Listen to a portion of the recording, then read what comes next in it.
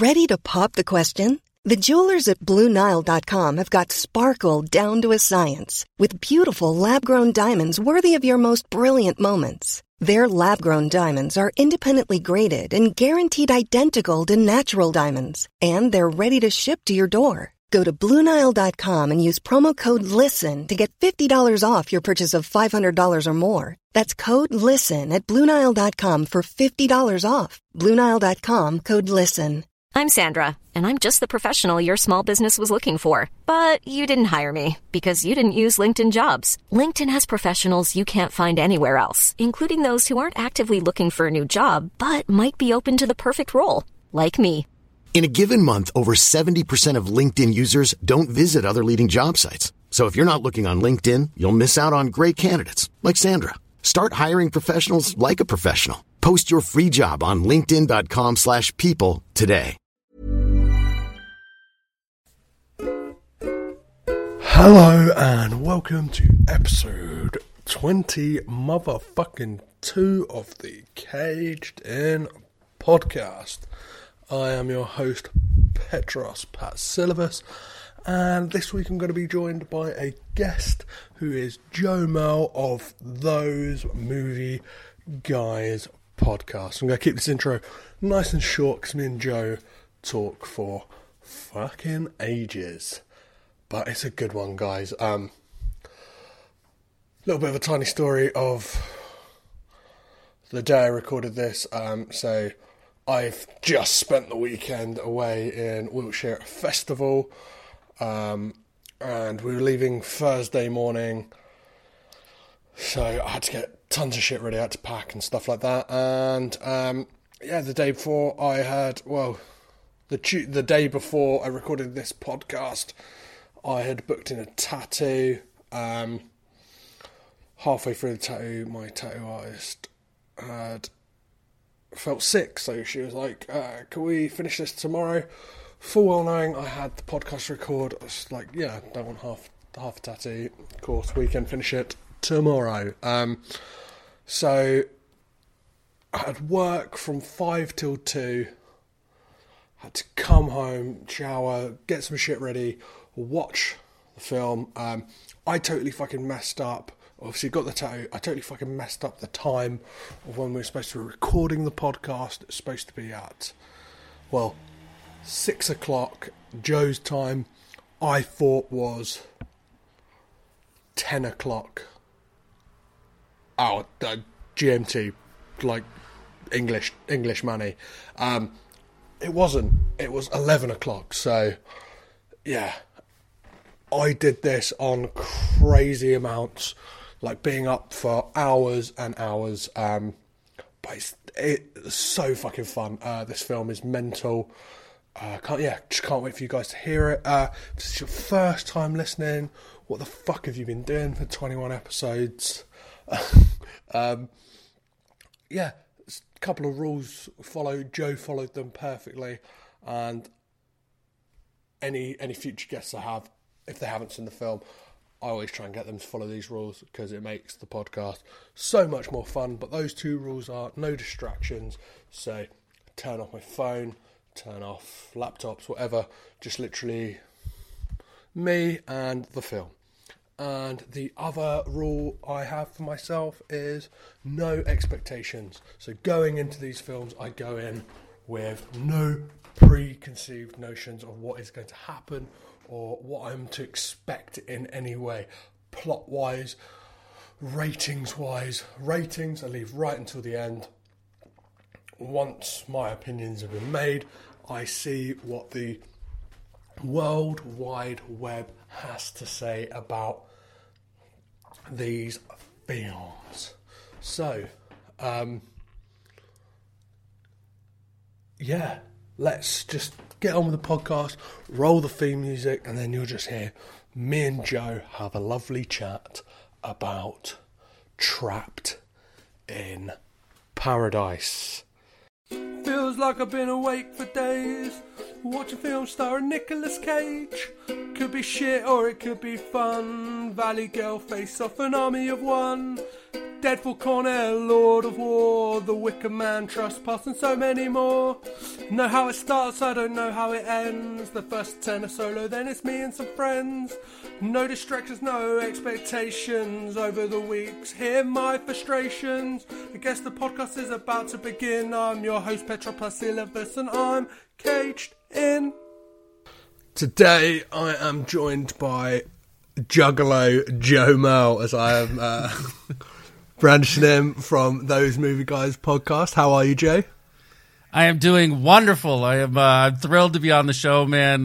Yes, Phil pulled that little bit of my history out of me. That piece that's buried many, many years ago, but it was a good time in life. I'm good, man. How are you? I'm very well. I'm entrenched in Nicolas Cage at the moment. I actually had to re-record an episode yesterday because I lost the audio files, which was fucking shit. That is always a fear of mine when you are recording and you go. I've had it happen before. You go to pull something off the flash drive or the SD card, whatever the case may be, and there's nothing there. I actually listened to your episode today, and I feel your struggle. Yeah, it was.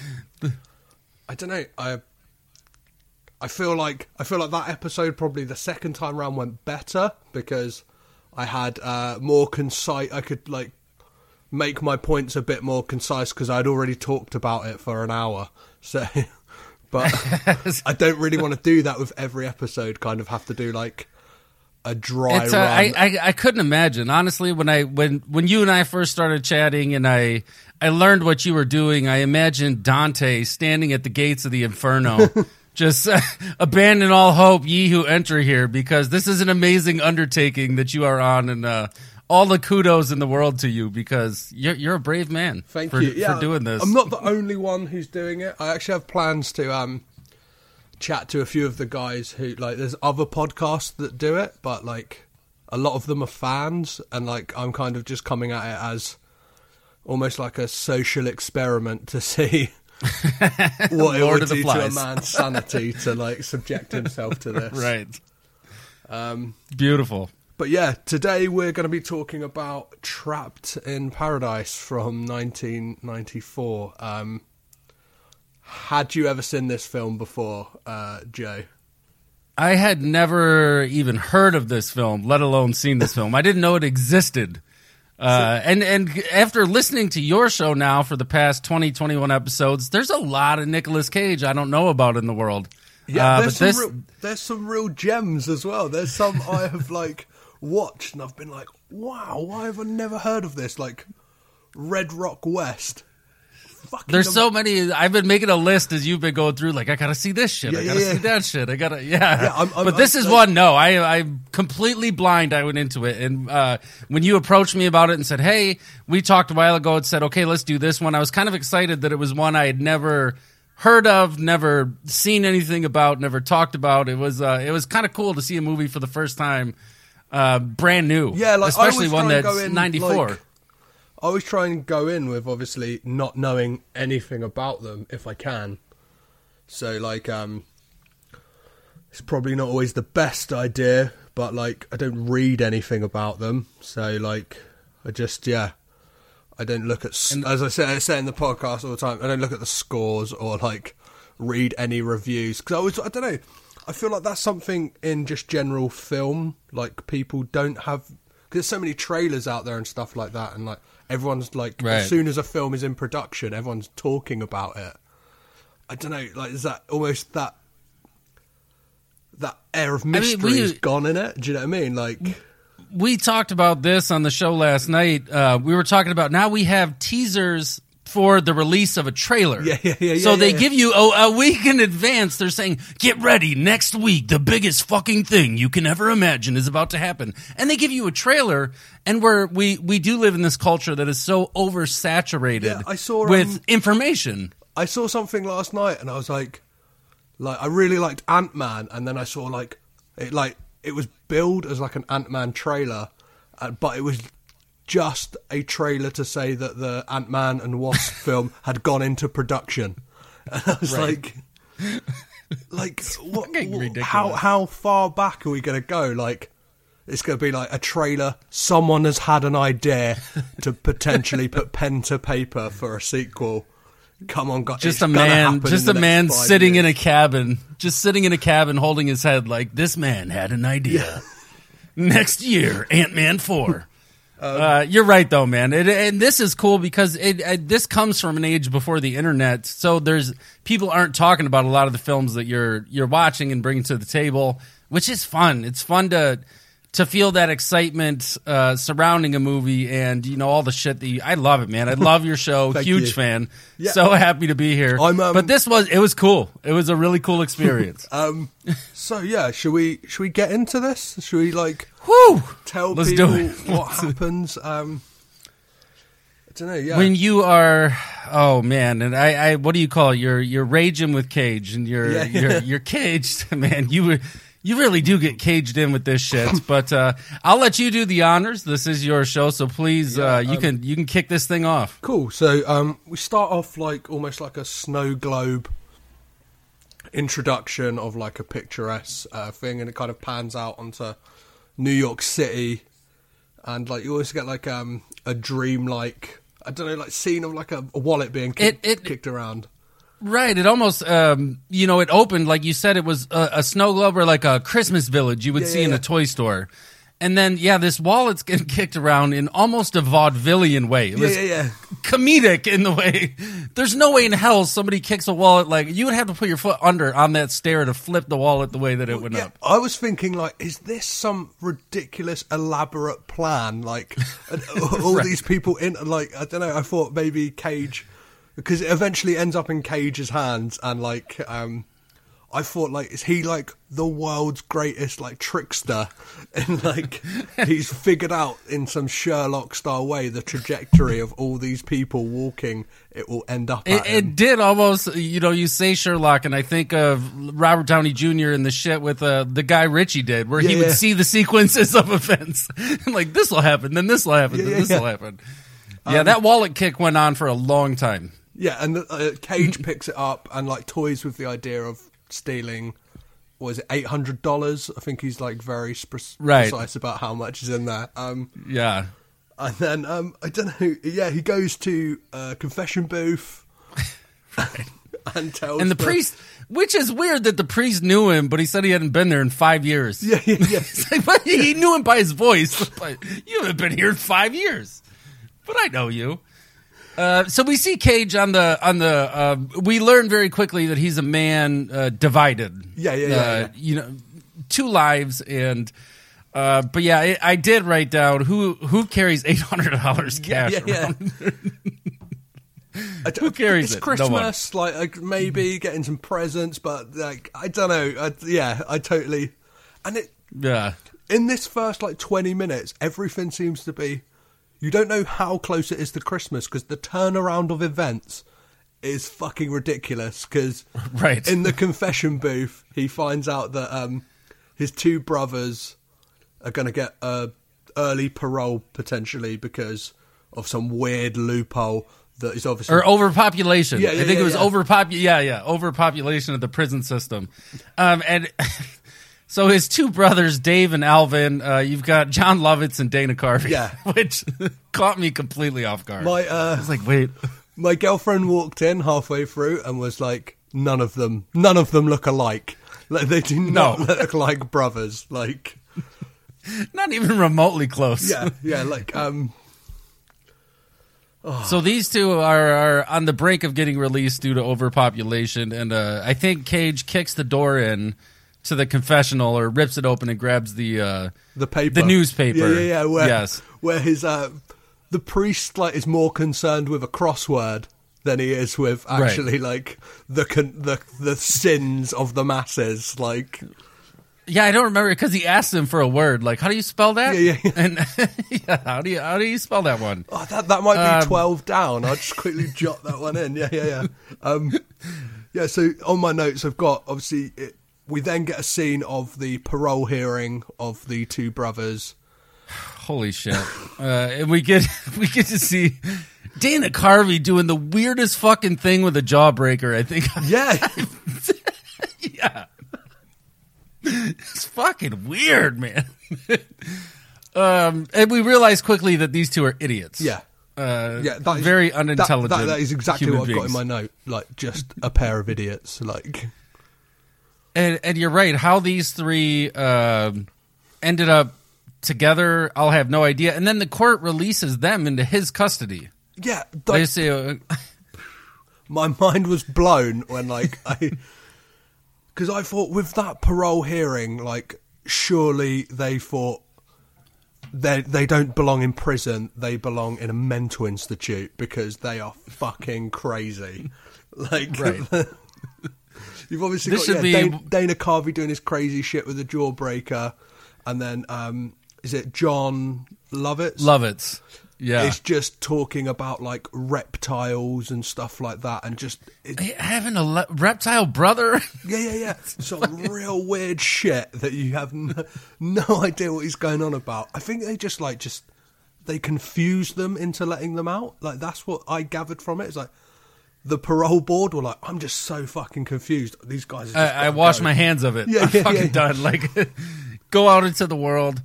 And Dana Carvey somehow... So we learned quickly that Dana Carvey's a kleptomaniac. Yeah. Steals everything and somehow steals the necklace or the brooch or whatever it was. Like a tie pin. Yeah. Cause off one of these dudes. Bill's there to pick them up, like, when they get out of prison, and... straight away, like, I've written down, like, there was a line that just stood out to me when they're talking about ring dings and Cage. I think I wrote. He says, like, just the cadences in his voice in this film, like, his accent just takes a left turn somewhere else. It's never consistent. Yeah. It's never consistent. And he says a line like, we'll get balloons on a puppet show, or something like that. Like, that was the first thing I had written down, so I wrote down a list of Cage quotes. And he's like, you want the puppet show and the ring dings? As they're all in this piece of shit car together. But yeah, and speaking of the dialect and the voices, Dana Carvey's voice throughout the film, I don't know where he was supposed to be from. Yeah, or like... I think there is a big issue in this film with people with, like, mental handicaps. Like, the portrayal, like, he's obviously, like, his character almost seems borderline, like... And they were very liberal with the term retarded. Yeah, definitely. Yeah. And just that, like, the portrayal of, like, as I said, like, mentally handicapped people is like, hey, they're funny, let's stick them in, like... Right, it's normal. Just let him go about his day. But yeah, Cage is he is Nicolas Cage. You have these bursts, these starbursts of moments where he just cages it up. He is growing at this time into be. It's so weird, such a weird dude throughout the course of this film.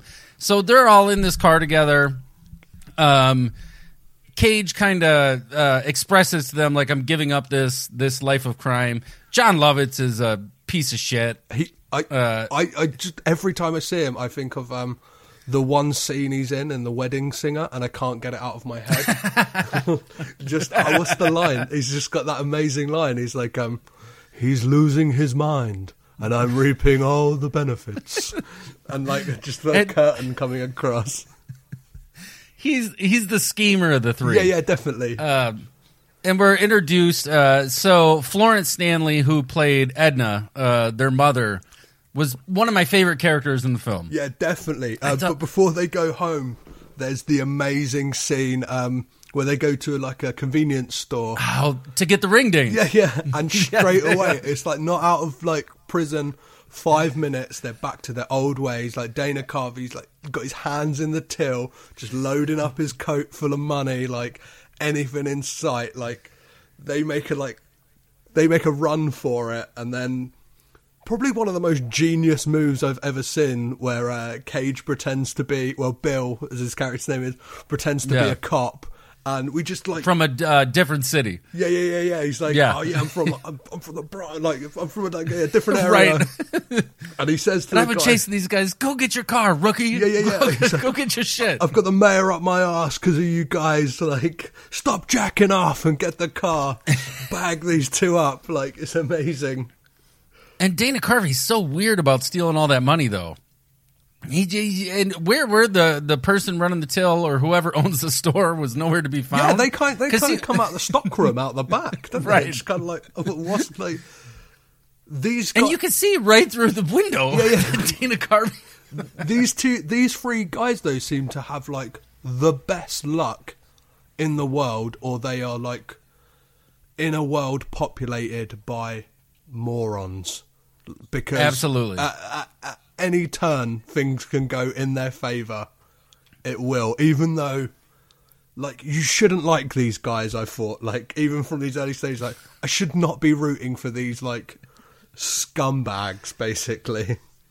But in a way, you are. It's and even after there's a great scene right after the stuff with the store where they're out in the car together, and Lovitz is standing outside the car, and Cage is or Bill's talking to him, and he's like, he gives this crazy face, and is this one of your elaborate schemes? I know it's. He's just a fucking maniac. They're all so unique, and no way brothers. Yeah.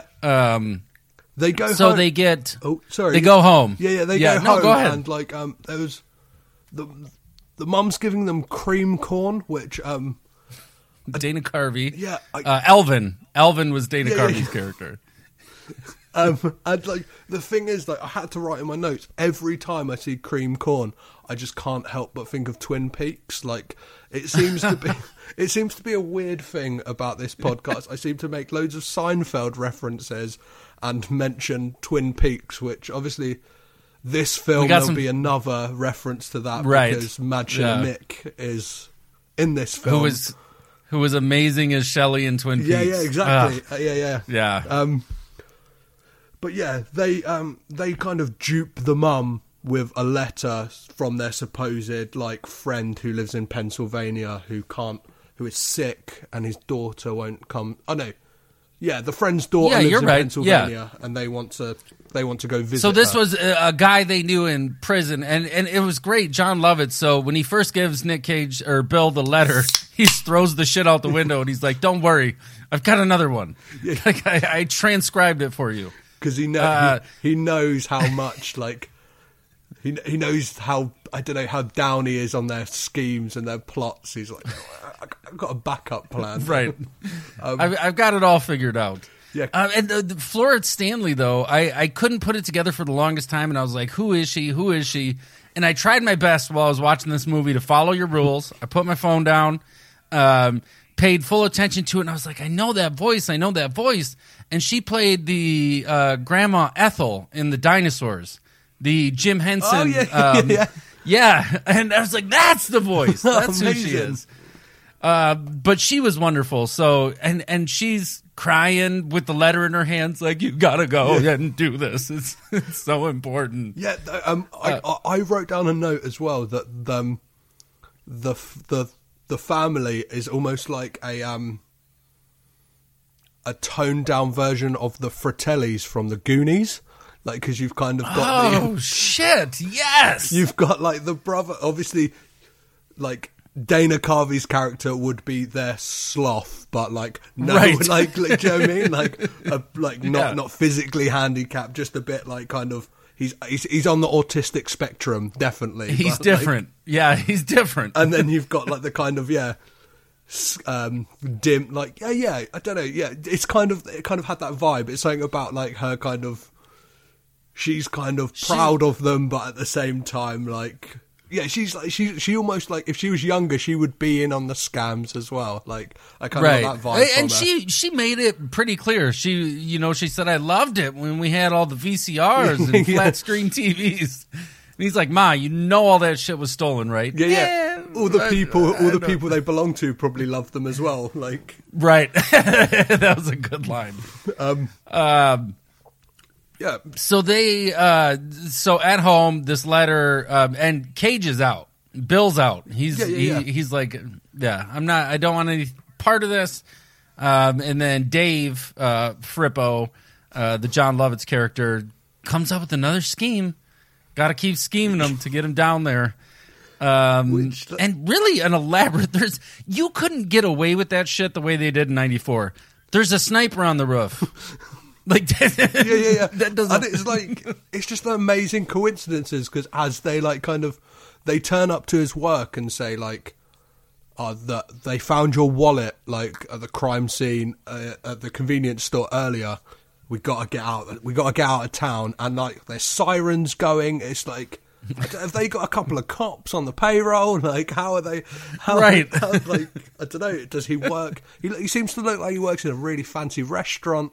But is it really in a rough neighborhood or something like that? It happens to be sirens going off, And the fact that Dave just starts eating the bread off people's plates for no reason. Yeah, it's kind of a bit like John Belushi in Blues Brothers. You know the scene in the restaurant, kind of absolutely scumbag brother who would just eat off of other people's tables and not think twice about it. So this sets them on the road. I would assume where the title comes from.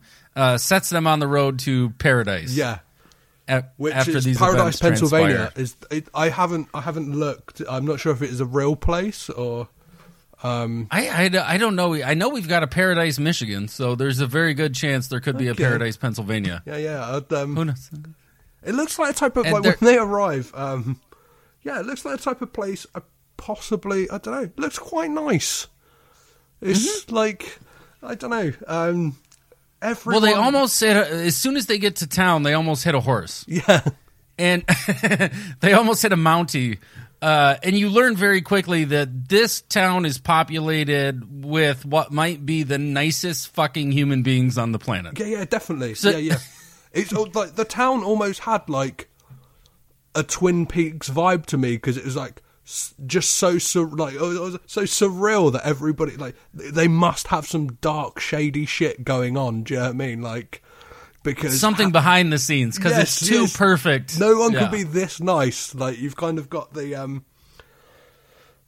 dim-witted Pleasantville, or you have the Barney Fifes of the world. You've got the dim-witted deputy who's just the sheriff's son, and they're very quick to say don't worry about him. He's a retard, kind of thing. Right.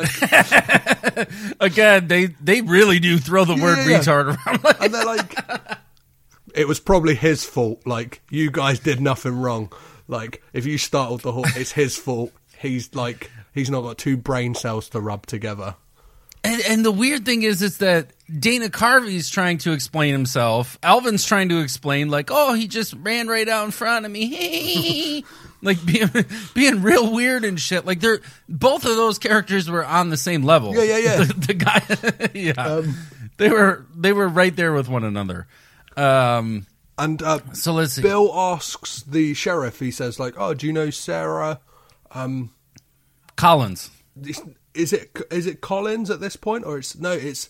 Oh no, it wasn't Collins yet. Yeah, it was a different surname, and he says say Gamboni, just because her dad's a crime boss apparently. Do you know Sarah Gamboni?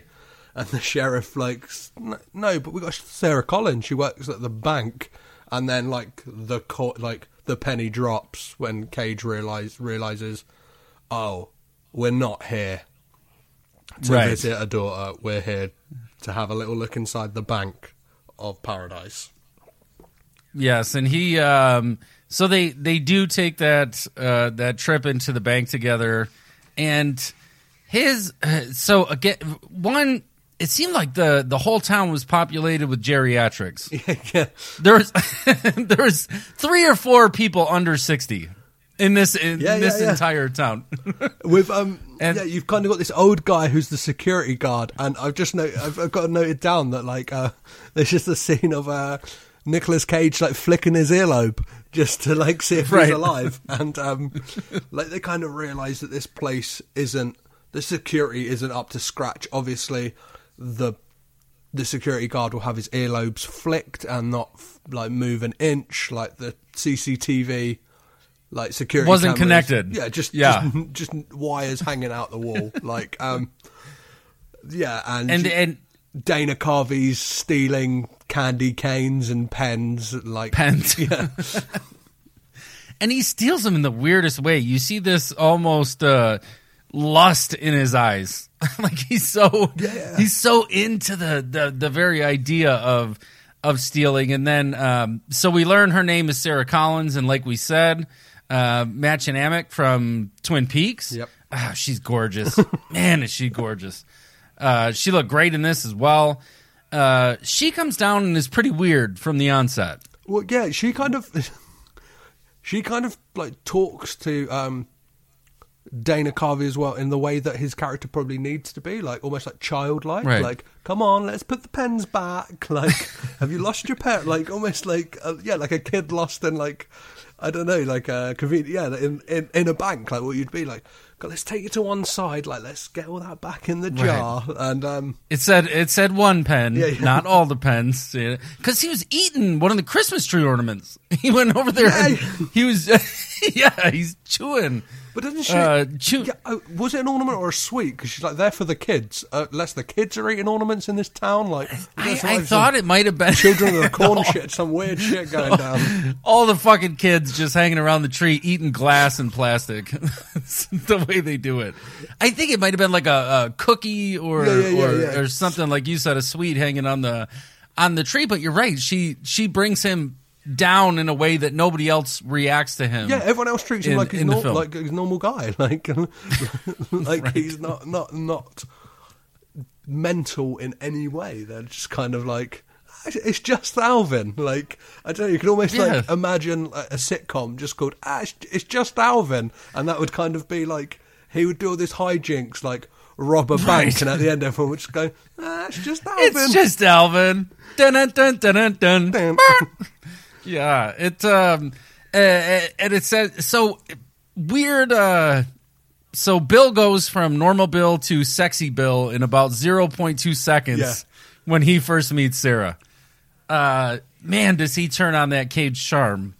Like, hey, how are you? Yeah, I'm not sure if like there's like any a lot of ad libs or like improvisation in this, because it seems like every time Cage like kind of does any of this, like any, I don't know, almost like his normal scene stealing stuff, like John Lovett's like is like, fuck this, I'm not letting this happen, I'm gonna get in there, and like he kind of out creeps him. He kind of comes in, right? And he's like you cannot be the creepiest guy in this scene. Like he might as well have just come over and licked her hand, like right. Like just lick the side of her face, just grab her by the head and just lick her right up the cheek. Yeah, because he's like, I don't know, he's got a creepy vibe to him anyway. Like as I said, like it's probably because I've seen him creeping in The Wedding Singer. Doesn't he actually play a creep in Little Nicky? Like Spy? Yeah. So like, I think this is the image that is, like Adam Sandler has burnt this pervert image of John Lovitz into my mind. So, damn you, Adam Sandler! Yeah, as if he hasn't caused enough pain to the world. No, I mean John Lovitz. What was that? High School High, where the Dangerous Minds parody. And then I always remember him from The Critic, but you're right. He's not just creepy in a weird way, like you'd see a fucking frog and be like, that's a weird looking thing. Yeah. Like John Lovitz is a weird looking thing. Yeah, I don't know what it is. It's like almost like he's like he's weirdly tanned. Like I don't really want to go too much into like the. Yes, just like I don't know, going like really putting the man down. Like last time I talked about, obviously, if you listen before, last time I mentioned a celebrity, like someone on here, like ended up getting blocked by John Cusack on Twitter. So John Cusack is so good. I don't want to start causing beefs. Like I get like the John Lovitz appreciation. It's gonna show up at your front door. Like, hey, you remember that thing you said about when I was Trapped in Paradise? I heard you, motherfucker. Let me in. I think that's when you know you've made it. Surely, like right. Load of pitchfork wielding nutters. So, but you're right. Cage tries to outcreep Lovitz in this. Bill is like, no. This, because they both kind of get the googly eyes. Yeah. As soon as she shows up, And Dana Carvey, Elvin's off wandering, doing his own thing. And it's at this point they see the armored guards coming in, who very loudly proclaim $275,000. But the thing about that as well is it came just after they had said that, like, they had kind of like admitted defeat almost, like, oh, there's going to be no money in this bank, and it's like, I don't know, it kind of reminded me of like a like kids doing a play, like, oh shit, there's a line, like, rush in, do you know what I mean? Like, right, kind of like the cues for stuff happening. This was so like wank, like yanked, like crowbarred in on the nose. Yeah, very on the nose, and yeah, they scream because Bill says, "Well, you didn't notice the vault was empty. Like, we got nothing to do here." And then immediately, like you said, the guard, this is $275,000, gentlemen. We're gonna.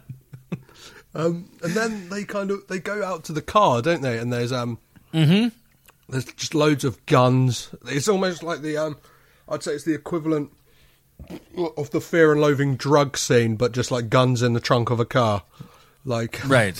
And what's the name of the guy they got the car from? Fast Eddie.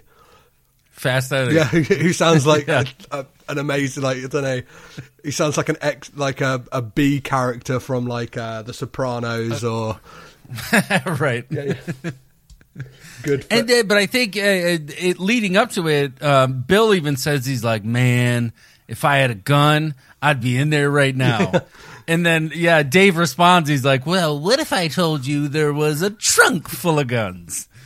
And then they drive off to a small kind of back road area, pop the trunk, and there they are, guns for everybody. But in order to do a good stick-up, they don't only need guns, they need ski masks. And the scene with Dana Carvey and the Captain Crunch, with Alvin and the Captain Crunch, that was weird. Yeah. It was bizarre. And just all the stuff that's pulled out of his jacket, because he's kind of... They're obviously getting supplies to do a robbery, and he can't help himself, so he's just loading up on all manner of shit inside of his coat, like scarves. Yeah, he's like, we're about to do a bank job, and you're going to get us pinched for hats, like a couple of bobble hats and shit like that. And it's probably best to mention the two guys who run the shop. What is it? Ed and Clovis. This is our introduction to these two. And they are, again, another mentally handicapped character. Clovis is, man, is he slow. And we'll get to it as we progress through the film. And the glasses that Bill picks out. Yeah, they make Bono from U2 look like he's a he's a sane guy. Like the weirdest glasses I've ever seen. Yeah, I need these too. Yeah, gotta do this. Yeah, he makes a point, doesn't he? Of like at the end, he's like, "Oh yeah, no, obviously these right. How much these do pinnacle these cost? Fashion, right?" Because this is the icing on the cake right here. Is these glasses? And then they go then it's go time. It's fucking bing bang bong, get the money in the bank, and it's amazing because, as you said, everyone in this town is so nice. So as soon as they go into the bank, they're like, "This is a stick up." You have the bank manager's wife just automatically going, "Yes, come on, guys." Hattie Anderson was her name. He's like, played by Angela Patton, and she's hiding behind that guy. Yeah. So you hear this voice, and then she's like, but she's very forthcoming to come out and just be like, "It's Christmas Eve. Do you guys want to do this? Like, let's gotta pump the brakes. Right. Like all these lovely people want to do stuff with their day. Like, let's not do this." She's so polite. She's so polite about the entire thing.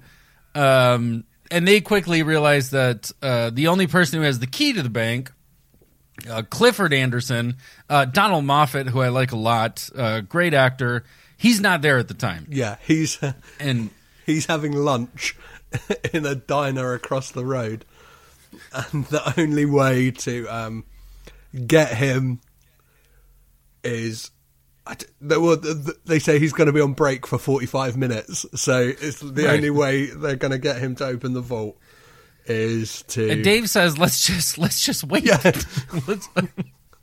let's wait it out.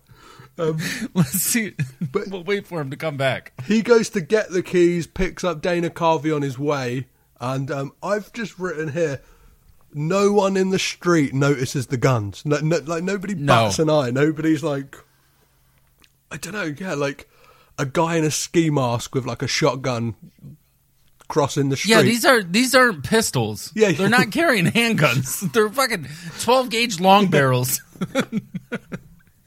Guy with stupid glasses. They make their way over to the diner, and the diner scene was great. Yeah, and he says like this is a stick up, and automatically like the cashier goes towards the till, like the cash register, and he's like, what are you doing? And she says, I'm getting the money. Yeah, obviously it's a stick up. And he's like, no, we're not robbing here. We're robbing the bank. And she quickly replies, but the bank is across the street. The dialogue in this thing is something special. Yeah. There's, something. Alvin's up to his old tricks. Just he hands over his gun to like a patron of the diner just so he can have a bite of his food. And tells him he's going to put salt on it. It's like, could always use a little extra salt.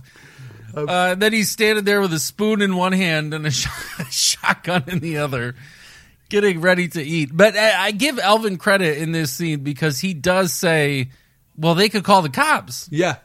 Like, if we leave everybody here, they're going to call the cops. So we got to bring the entire diner with us over into the bank. Yeah, which you find out on their return that Dave has been teaching the other hostages who have stayed in the bank some breathing exercises, a little bit of yoga, just so you can kind of keep calm, because we all know that a bank heist can be a very stressful situation for everybody. A yoga that he learned in prison. Yeah, because it's just like when 10 guys want to, when you're in a room with 10 guys, it can get pretty stressful. When 10 guys surround you, you're talking about prison gang rape. We got to do yoga. So yes, and he's teaching all them, and they eventually all show up, and he gets pissed. He's like, "You just made this stressful again." I finally got them all calmed back down to where they need to be. So now you've got essentially what I would think is half the town in the bank, and we didn't mention they all keep bringing up that Winterfest is going on.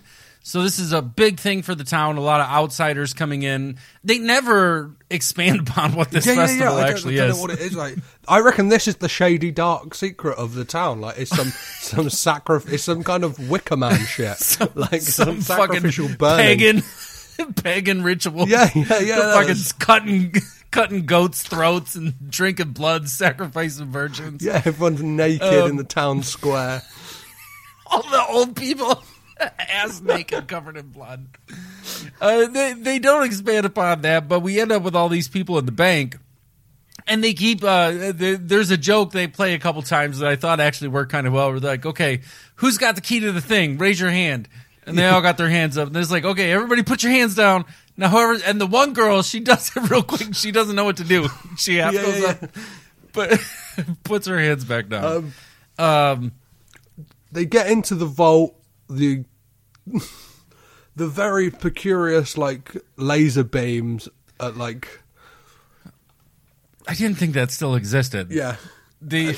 And Bill is spraying what looks like mouth spray, like Banaka almost, and he sees the lasers, gets in there, grabs the money. He trips the laser on the way out with the bag. I think it was the bag that hit it.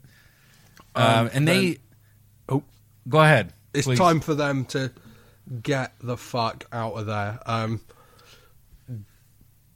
Alvin is their getaway driver, and the moment they exit the bank, he just shoots off down the road like nobody's business. I still don't understand why he took off. No. He causes like a mass pile up, like breaks immediately. Everyone piles up behind him. He gets pissed off with all the guys like kind of honking him, and he's like, "Oh, like kind of fuck this, I'm going again." They kind of like, right.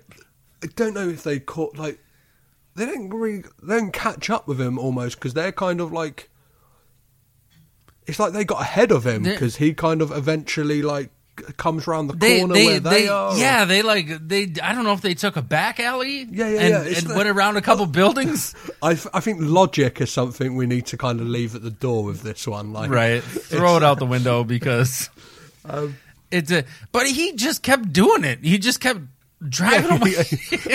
And I think there's a really good line because they're like, they finally got him to stop. He's like, is he going to do it again? Like, they've kind of like addressed to the audience like, yeah, this is a bit fucking stupid. Like, right? We even see the absurdity of this situation.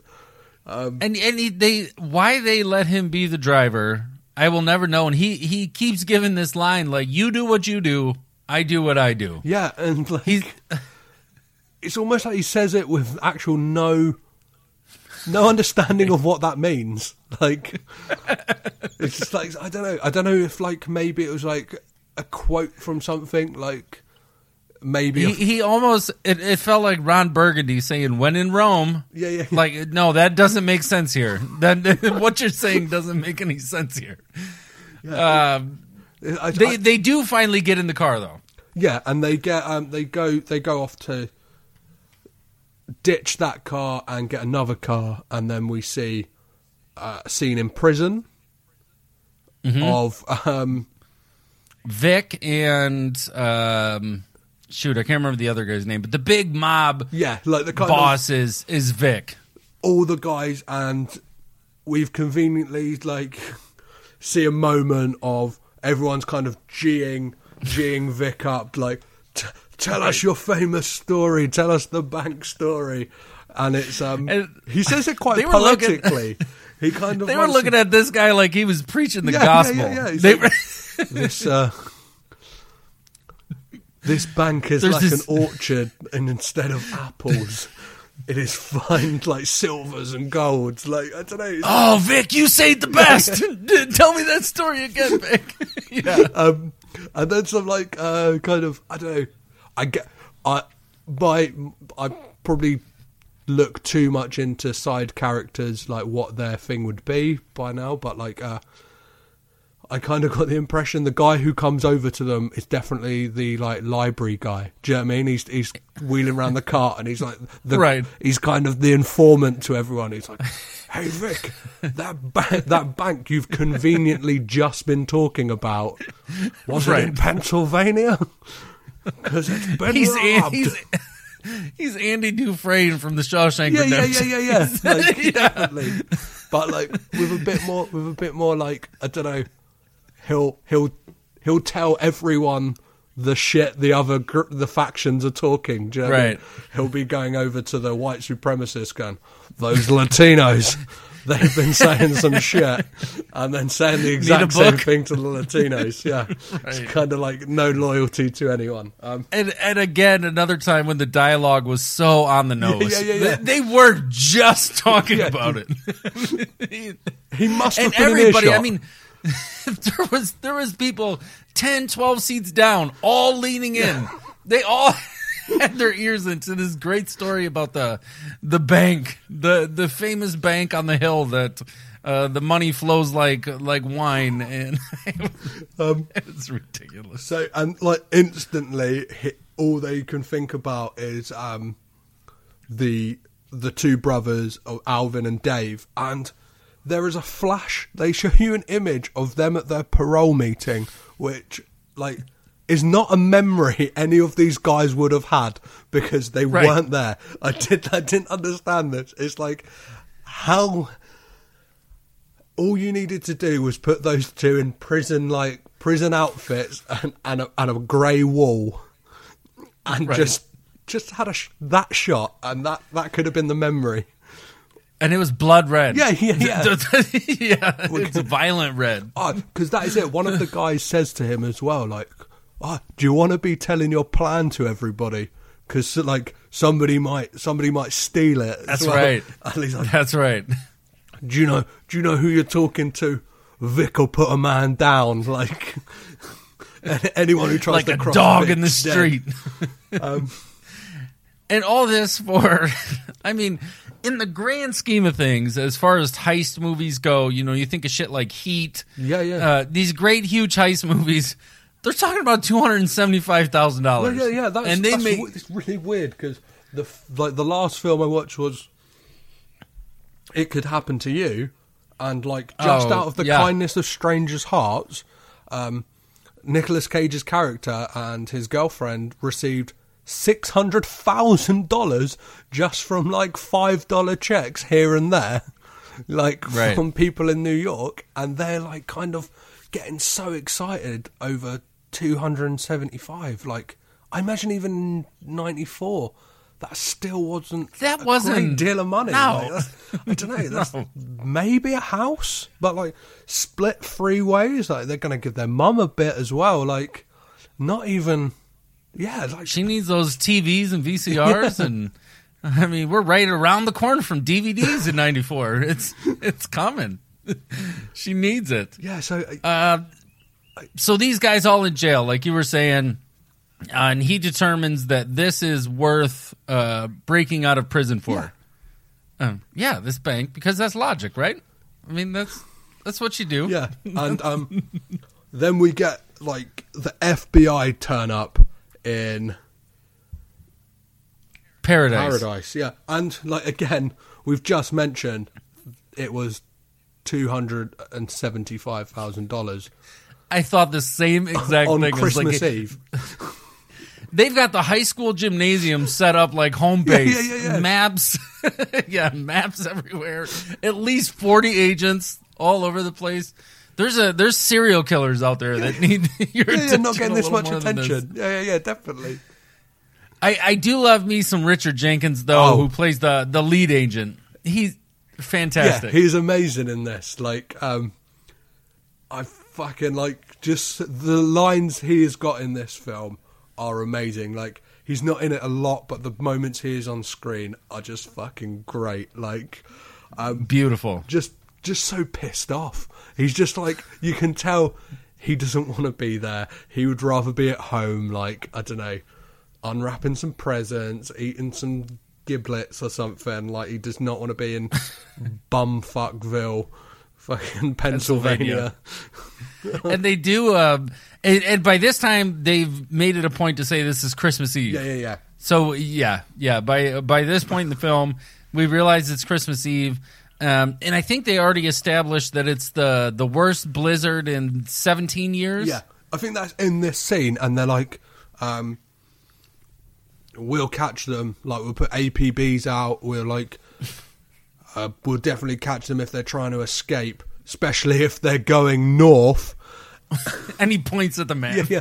And cut to the guys in the car, and who the funk it? They're heading north, like, right, in a very roundabout way, which brought about one of my favourite moments. Please, of the film, where Alvin says, like, I followed the map perfectly. It said, like, because they're kind of confused of like, where are we going? I'm pretty sure we passed that farmhouse, and he's like, I followed the map. I took the 4 lefts, and he's like, 4 lefts is a fucking circle. Yeah, and they're just kind of like cruising down the road. They see a police car behind them, and Dave's like, "It's fine. We're just 3 guys driving a car in a blizzard. Nothing's gonna go wrong." The police car starts speeding up. Like, you think, shit, the chase is on. They think, shit, the chase is on. The chase is not on, but they wreck the car, basically. Like, and how the fuck they all walked away from that? I will never know. It's like some A-Team shit, you know, like you could blow up a Right. helicopter or like a tank and the guys are just kind of, like, Right. dust themselves off, like... Close call, brother. Let's get back to Goon Central and wait for next week when we got to chase these crazy cats. Yeah, because they drove that shit off a bridge. Yeah, off a and bridge. it was a Flipped 15, it. 20-foot fall. Yeah. Head on. And conveniently as well, Cage's reaction as he gets out of the car, he's just going, ow, ouch, oh, that hurt. Yes. And conveniently, a guy is there instantly. Like, again, if he was driving past, would have probably seen, like, do you know what I mean? The police car, like, I think he even asked, like, oh, what happened to you guys? And it's like, well, we clearly fucking fell off the bridge, like, and he's like, pretty obvious. I've got to take you guys home. Like, I take you guys home. I'm going to my aunt and uncle's. They'll look after you. Like, we're going to sing some Christmas carols. Like, we're going to have a lovely time. Get you out of the cold and into the warm. And I thought that, And I think Cage even asked him, like, can you take us this way?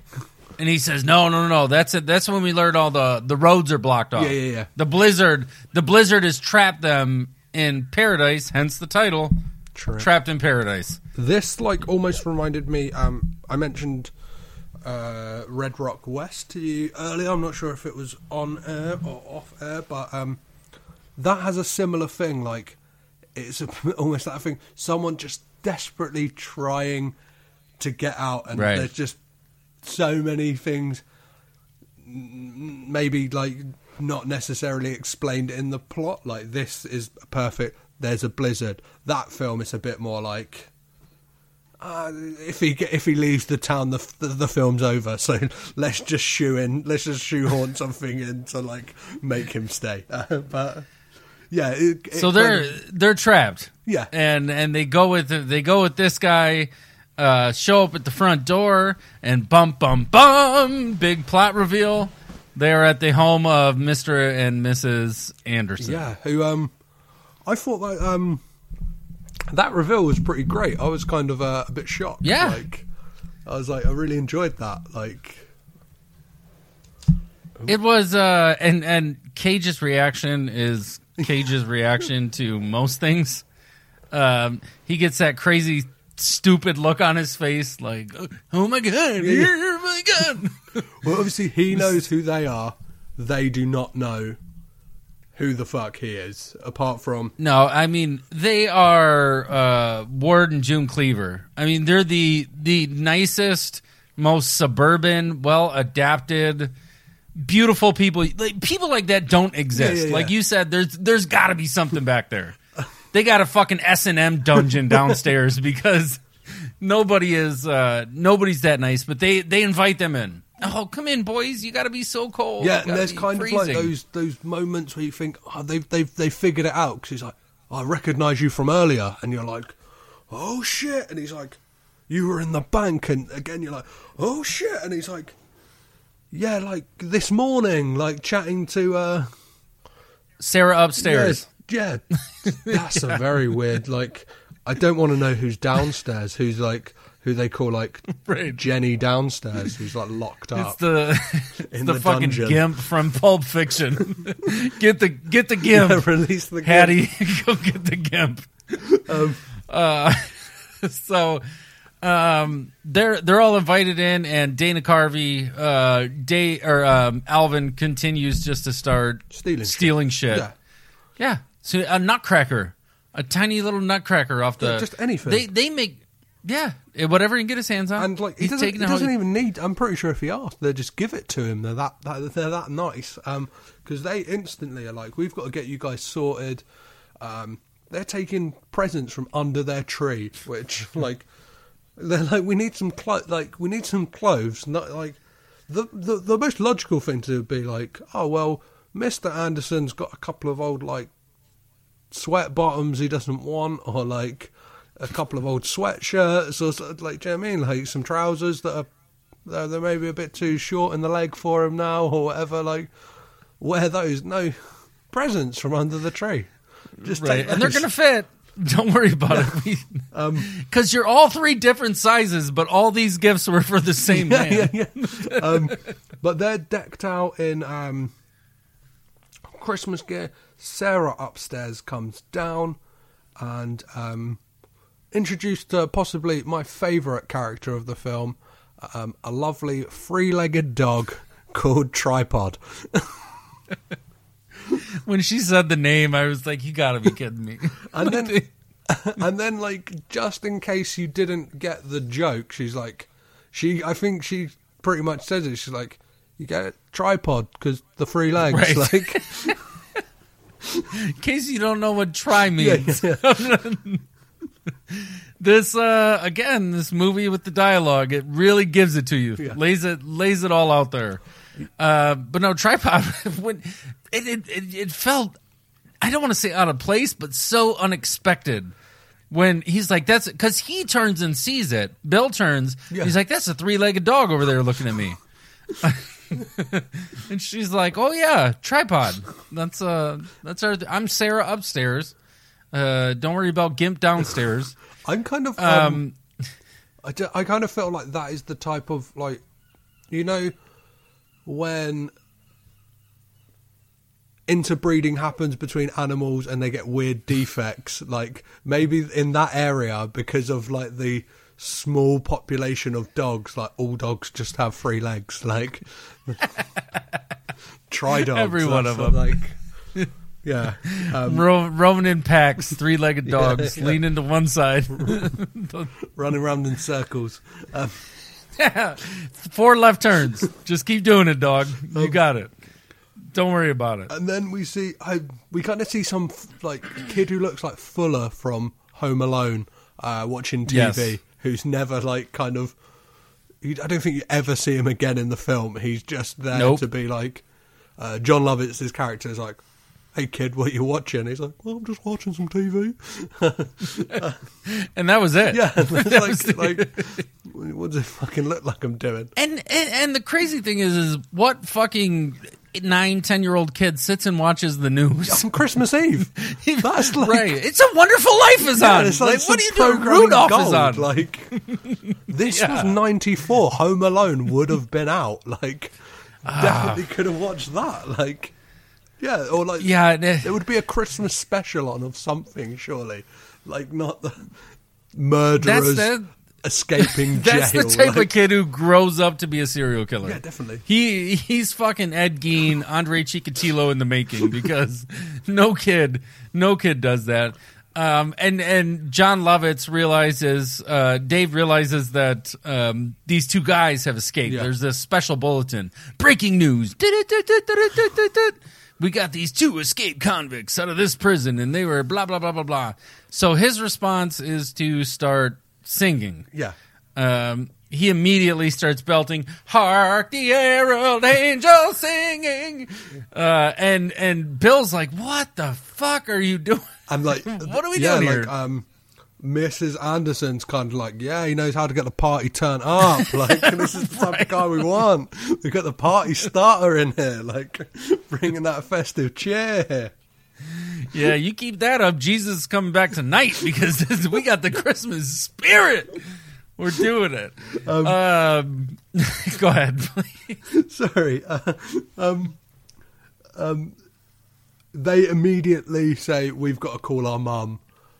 Well, yeah. Right. Like, Bill's kind of like, I genuinely want to talk to my mum. Lovitz is thinking, there could be other reasons I want to call my mum.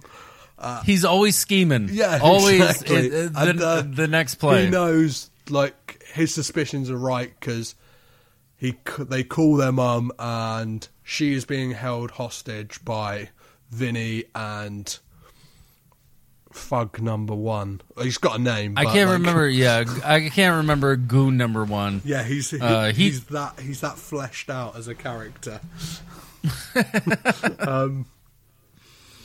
And yeah, she's amazing. She's just like so, like, for someone who's being held hostage, is just so sassy. It's ridiculous. Like, but like you said, she's Mama Fratelli. Yeah. She doesn't take no shit from no one. So I think there's a line. How did you go? What would you get 5 years for just being ugly or something like that? Like, right, for being a fucking idiot. You're both stupid. And she just fires them off one after another. Bang, bang, bang, bang, bang. But yeah. So she is being held hostage. Dave kind of tries to. Well, he's acting as if he's having a phone call with her, not Vic. Vinny. Yeah, he's like kind of trying to show face to obviously the Andersons and Bill and Alvin, whereas we know he's talking to the man who wants that $275,000. That big money. That big money. And I love after their conversation on the phone when Bill asks Dave, he's like, when he says, I love you, and Vic's on the other end, and goon number one is like, well, what did they say? He's like, he told me he loved me. And that was the extent of the conversation. Yeah, and that's it. The Mr. Anderson is explaining over dinner how, like, the robbery today would literally cause the closing down. Put the bank under. Yeah, because they're only a small bank, and because he knows all the people personally, he will give them a loan, just a shake of a hand. It was very reminiscent of George Bailey and It's a Wonderful Life. Yeah, like these are good people. I'm going to give them a loan because they're good people. Yeah, I don't run their credit. I don't ask them for a credit score. And this entire time, Bill's getting hit with the ghost of Christmas Past. You can see it. It's slowly transforming him into something else. Yeah, definitely. And the meanwhile, man, Elvin was doing some weird shit with the gravy. Yeah. When they're all at dinner. Pouring it and pouring it and pouring it, like... He might as well just been drinking it right out of the gravy boat. It's going on the table. There's a long shot, and like it is, that gravy boat is upside down, and there is nothing left. Like he's fucking rinsed it. After he very politely asked Bill, like, "Could you please pass me the giblet gravy?" Thank you, thank you, Bill. And there's mention as well over the dinner table that luckily there's one bus left to Philly. It's not where they need to go, but it's out of paradise. Right. So they, back to the mobsters, Vinny and we'll just call them the mobsters, I reckon. Right on for a little bit. I'm good with that. They're on their way to Pennsylvania, and the mum, they've got the mum in the back of the car, and you can see that Dave got his singing voice from her. Because she's literally like a kid, like in that, like I don't want to go on this journey. Like she might as well be singing like I know a song that'll get on your nerves. Just like kind of.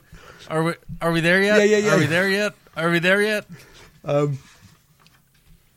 These two guys are putting up with her in the back of the car, and she just starts belting out. And if you're unfamiliar with her, but anyone listening has seen Dinosaurs.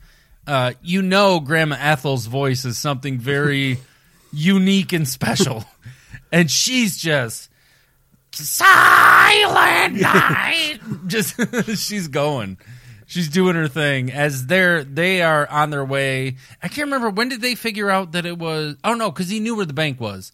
And then they heard it on the radio or on TV that the bank had been robbed. So they knew where they were going. Yeah. Yeah, obviously he knew the bank. It was the thing of legend, the story he had like professed. The Holy Grail. Yeah. We see Ed and Clovis in pursuit of the brothers as they're trying to get on the bus, and they kind of think that Mr. Anderson and them are kind of in cahoots. Like they have their kind of theories that they've cooked up after smelling too much, I don't know, propane or something like that. Yeah. And that motherfucker had the biggest chewing tobacco wad in his cheek I've ever seen. Yeah, the couple of crazy fuckers. And then yeah. I kind of felt that the next scene was pretty weird in that so far, like, we'd just been kind of seeing that Bill was kind of like almost like seeing some redemption, and kind of does one of the most scumbaggy things he can possibly do of like manipulating the cashier to pay for his bus ticket out of town. That was fucking kind of like after he was already in the bag of money. Yeah, like he could have easily. Yeah, he's got a couple of notes in his hand, and then like puts on the fake crying like, I just want to see my mom. she's dipping into her own purse, and like luckily, like, you're in a town full of lovely people, like. Yeah, fortunately, you're in paradise. Yeah, that's the one. Yeah, and we do this kind of thing here.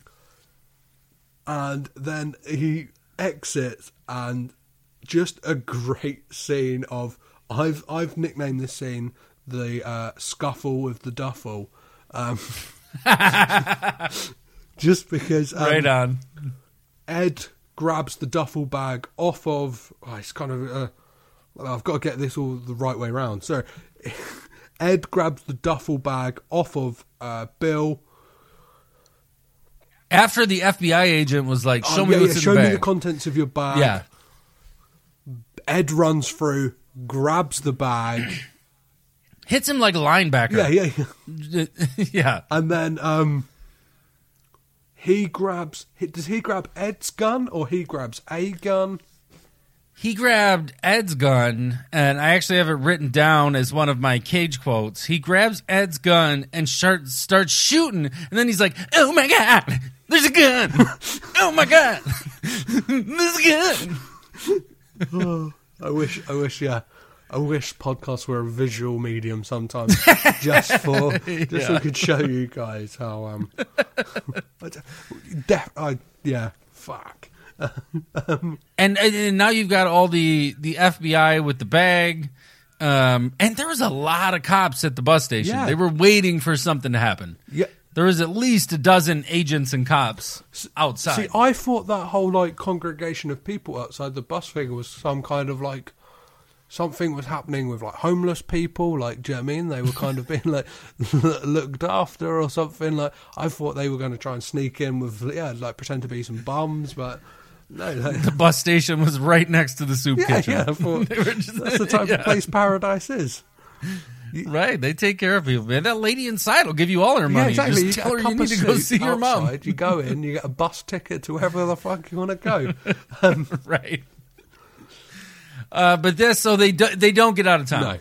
No. Plan one. They don't get anywhere close. Bill's like, I've got a long shot, like, to get out of town. We'll see how that pans out. And then we have the FBI.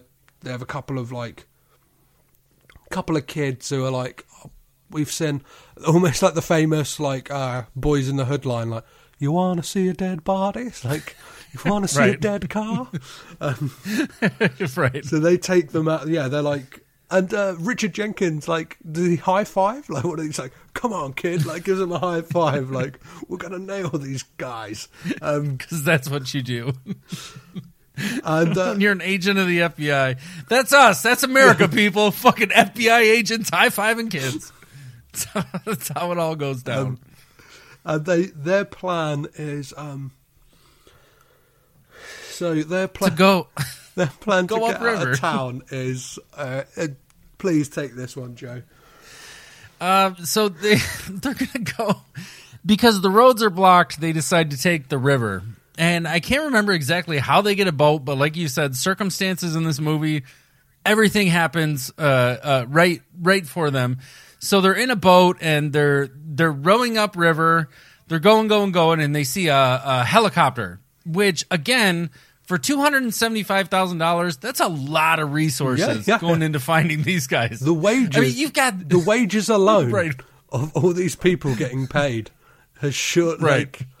Like, I don't know how much I don't know how high up Richard Jenkins' character is in the FBI, but that's got to be some serious money. Like, I want to say he was the bottom of the barrel, and they were like, "You get this case. Yeah. You just get to go look." And he's like, "I'll take everybody with me." So you get these three guys in a canoe of sorts, a small boat. They're all rowing. They see a helicopter coming. They hit a log that happens to be in their path. And I've done a lot of canoeing in my life, a lot of camping. I've hit a lot of logs. I've never seen a human being launched 8 feet out of the front of the canoe from hitting a very small overturned tree. But we get Alvin gets thrown out. Again, the people of Paradise, they show up to save his ass. The people of Paradise, who are old as fuck. There is 4 of them, and they have like a combined age of about 1,000. Like, they are so fucking old. Like, and they create a human chain from the shore. I thought that was going to end with not 1 casualty, but 4, because those people could, like, those people were that, like, they were old as fuck. Like, that little kid's at home watching the news, and they're like, "Breaking news: 5 geriatrics died in the river today, all swept away." Just the thought of like water temperatures that low would like fucking just give them like a heart attack. Like, let alone getting in there. Because everything was. And I will tell you, I've done I did a thing for the Special Olympics a few years ago where we did a polar plunge, where you jump into the ice water and you raise money. Yeah, I mean, it was great, but you hit water that cold, it immobilizes you. You're done. There's no coming back from definitely. that. Yeah. But you're right. These people, that guy, I'm pretty sure the one guy crawled in with a cane. Like, he went down the bank, and he was in there with a cane doing his thing. But they save Dana Carvey, they save Alvin, and again they are still trapped in Paradise. Every exit these guys try and take results in nothing but being stuck in this town. Yeah, one of these geriatric old guys is always like, "Let's have some soup and some like brandy," and she's like, "Oh, should we mix them together?" And he's like, "No, the brandy's for me." Like, I kind of felt like we went they up, like, take them. I can't remember the name of the characters where they all go back to their house. But if it isn't the most pristine-looking Christmas setting you have ever seen. Yeah, of course. Like, yeah, I mean, the stockings all over the fireplace, the wreaths everywhere and shit like that. And Bill is really kind of distraught over, is Alvin going to live through all this? And again, the people of Paradise, I think the guy that was in the water starts doing mouth-to-mouth. Yeah, he starts putting it on him. He's helping him out. They're doing it. And so our friends are back in Paradise once again. Yeah, and where do they... He lives. Spoiler alert. Alvin lives. Yeah, he spits out a whole load of water. And then Bill, where do they head to? I'm just trying to think. Oh, one thing that definitely happens is the mobsters put the mum in the trunk of the car. Yeah. And gag her because she won't shut the fuck up. Well, yeah, she's singing. One of them is very adamant as well. He just keeps repeating, "Gag her, gag her." Yeah, get the gimp. And get she the is gimp. not like phased by it at all. She's like, "Yeah, do what you got to do. Put me in the trunk of this car and give a shit. It's better than being in your company, you couple of bums." Right. It was after this that they. So Bill hasn't yet decided to completely give back the money. Let me see, where are we at? They head to the church. Yes. And so the people of Paradise are kind of having a, like, I'm not sure if it's like midnight mass or something like that, but they're having like a kind of bit of a church knees up the night before Christmas, like. They are the visual representation of the idea of community. Yeah, is what they're seeing. Yeah, definitely. Yeah. So they're all going to church, and Bill has a lovely conversation in a graveyard with Sarah, and she's saying to him, "I think you should like I thought you guys had gone. Like, just get out of town. Like, she alludes to the fact she knows about the robbery. Like, his face looking through that church grate when he priceless. I mean, he looks so. A little bit of context: these characters have spent a grand total of 4 minutes on screen together. Yeah, and he's pining after her like Romeo staring at Juliet. He's you get the best Cage longing love face we've seen in a very long time, and you kind of get her talking about like how she wants him to leave town, like she wants to see the back of him. And he sees this as the opportune moment to try and like lay a kiss on her. Like, where did those signs come from? Like, where did you? I don't know, what vibes were you picking up from?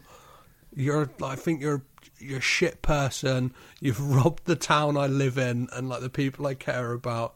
Oh, let's have a kiss. Like, this makes no fucking sense. And to give it to the writers, she does pull away. Yeah, and definitely. Yeah. And then I don't know. I thought this was a brilliant take. Like, we tried to leave by land, we've tried to leave by sea. Like, we will now leave by sleigh.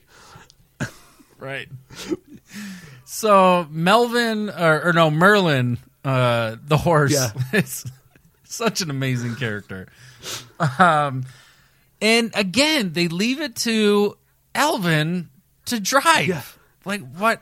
But he has some kind of horse whisperer bond with this creature. Well, he kind of doesn't know what to say to begin with, and then like finds it's almost like the magic word. He's like, is it yo sesame? Is it like yeah? And then like it's gone. Like and possibly one of the greatest car chases I've ever seen, because it is cops skidding all over the place. Like it looks pretty slow as well. Like I put that. They're launching cop cars off of snowbanks into trees. Yeah, there is a few. This is another thing. It almost reminded me of Blues Brothers again, like of the kind of like way too many cop cars to just chase after like one car, and especially in this case, a fucking sleigh. Like, and when Petro says sleigh, it is a legitimate Santa Claus sleigh. Yeah, like being pulled by one horse. Yeah, and it's like no wheels or anything like that. It's literally like 2 sheets of iron, like a couple of skates. Like, When I took my notes down next to this one, I wrote down right next to it, how far did they plan to make it? Like that was the plan. Yeah, you've got like I think once the snow melts as well, that's not like the horse is not going to be. That sleigh's going nowhere. Like there's going to be sparks flying. It's like tarmac. Right. And then I've just got written in my notes here. Why is there a mentally handicapped cop?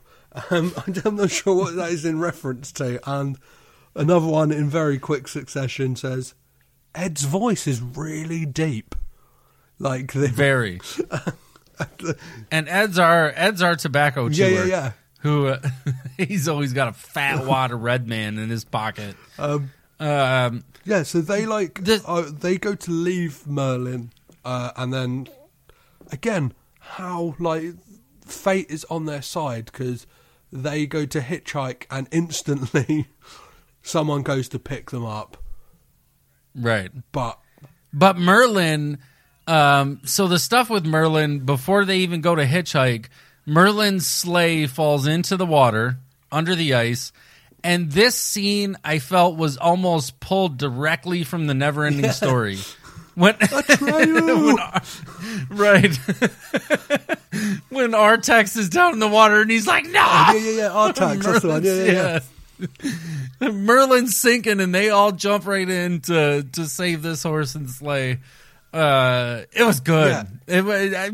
It's silly, but at the same time, it works in this universe, in this world that they've built. Definitely, yeah. And it's like that. It kind of it works really well in like that. You obviously want them to get out, but it's like the moment they're like just on the precipice of getting out, it's like not so quick. Like let's we got half-hour running time to go. Let's. And speaking of run times, I mean, this thing is almost a solid 2 hours. Like it was. Yeah, there was a point. It was not. Looked at, how much longer have we got? I was like, oh shit! Like, right, we're still doing this. How many twists and turns are we going to get? Yeah, like how many different ways? Like, I don't know. Were they actually going to rob Santa's sleigh and like try and leave that way, and then find out there's some kind of border control for Santa, right. And like you can't fly by air.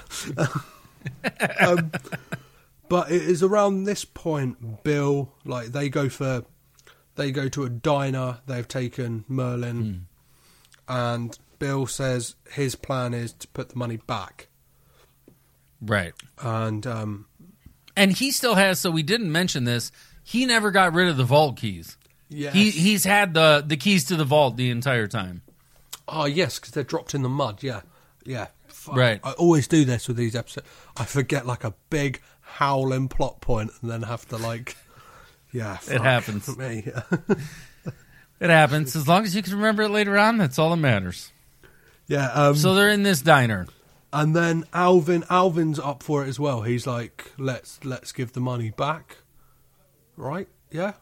Yep, and because Bill is saying it, and Dave's the only one who's like, "Well, I want my cut."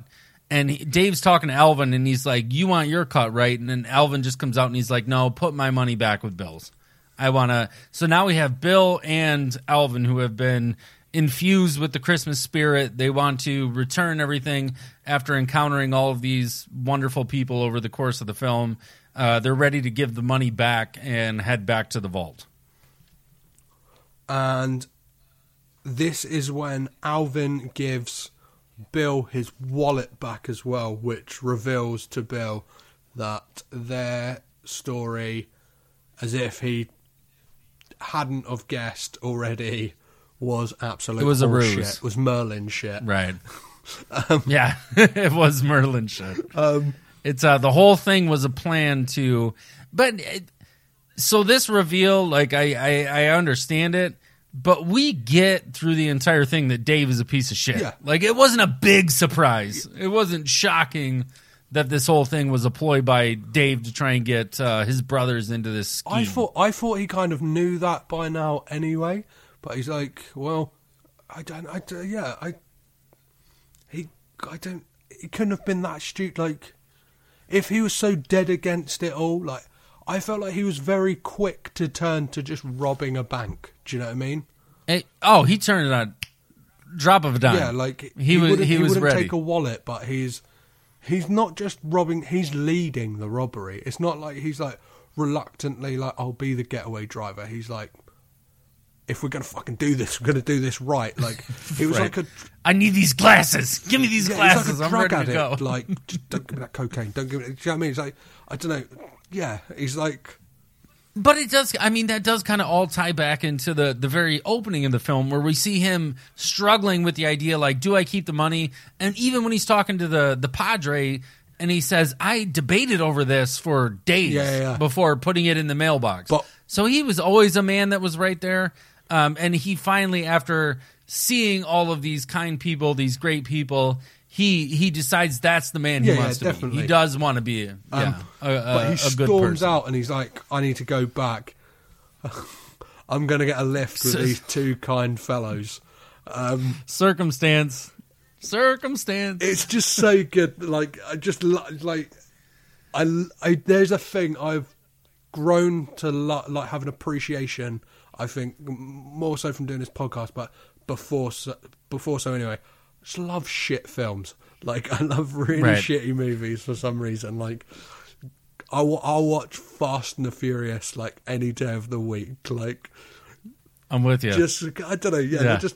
Just and like that I was just like, I kind of wanted him to like immediately when he left that diner. I was like, I hope he fucking gets in their car. I hope he gets in their car. Right. Like, and the goons are they just stop for gas. Yeah. They just stop to get gas. Or what do you guys call it? Petrol? Oh, I believe gas. That yeah, works. gas, petrol. I've learned so much actually listening to your podcast. I'm like, oh, that's what you call that. Yeah, that's what you call that. Okay. Yeah, sometimes I sometimes think like I don't know who's listening where, but like then again, there's people listening in Turkey, and I start speaking Turkish. Like, no offense to any Turkish listeners, but like I'm not making allowances for you guys. I'm gonna do it how I do it. But they're just there to get gas. Mom's in the trunk, and Bill is just super friendly. He's becoming one of the residents of paradise at this point. Yeah, and he is willing to like be. He's like, oh, look, can I share something with you guys? I know we've just met, and you just keep thinking, oh shit, like, where's this going? Is he going to tell them about the robbery? Yeah. And then he says about Sarah and. The guy whose name we can't remember is her dad. Is it Vinny? Vinny's the dad. Vic is the dad. Yeah, Vic's her dad. Yeah. And the guy in the back has kind of got the face of, oh shit, like this is not the father-in-law. Well, they share pictures of their. He's like, oh, I haven't had a picture of a woman in my wallet for years, but I got a picture of my mom. Yeah. So let's have a look at this chick. Because they obviously want some confirmation that it's Sarah. He's like, obviously, you just said, like, I haven't got a picture of her, but I've got a picture of my mum. Is that it? I feel that's a pretty weird thing to do. Like, it very weird. I think, obviously, especially nowadays, like I don't know, with like phones and stuff like that, like. You can, my mum's on Facebook. I can look at a photo of her whenever I like. I don't know, but the age of carrying, you think of the old films where they open the wallet and it rolls out, and you've got all these pictures of all your family, and all he has is a picture of his mom, and he was real quick. Like, let's show each other our moms. Let's compare. Yeah. Like top trumps. Like, my mum's really good at cooking casserole. And like, what does your mom do? She's really good at cleaning. Let's talk about 10 points in cleaning. Like, like scores down the back. Do you have top trumps in America? Yeah, like that. Well, top trumps? They're like, explain it to me. They're like kind of, you'll have a card, and it will be like muscle cars. Then there'll be like a list of criteria. So it'll be like horsepower, and then like brake speed, and like cool factor, and they'll have a score, and then you have to like go through with someone else, and you split the deck. Oh, okay. Yeah. We don't have it, but I definitely understand it. We have. So there was something we had in the when I was in the service. We had what we called challenge coins, and you carried, like, you had different coins for different statuses. Yeah. And if somebody ever put one on the bar, you would put yours on top of it and say, yes, this is. So it was a very kind of a mano-y-mano. Yeah. It's just like a kind of status it's thing. Like a card game. Yeah, like a kid's card game. They do like superhero ones and stuff like that. You can get all types of that type of shit. But that is besides the point. That was just a little tangent. But this was the mom picture. Yeah. This is what essentially what you're explaining. Whose mum is better? Top trump your mum. Yeah, and also you said, like, top trumps probably wouldn't work in America now either. Anyway, like, it's not a game that could be imported. Right. We don't have a top trump. That's definitely not something we've got going on right now. So, yeah, and they instantly are like... Vic pulls out a pistol. Yeah, like... Just, I'm going to murder this motherfucker even now. Before the reveal, the reveal of his mum, like he can hear the banging in the trunk of the car, and they're like, no, we don't hear anything. We've been hearing that all night. We've been hearing that all night. It's his explanation. It's like, you sure you didn't hear it? It's like, boom, boom, boom, boom. Like, he just vocalizes the sound. It's amazing.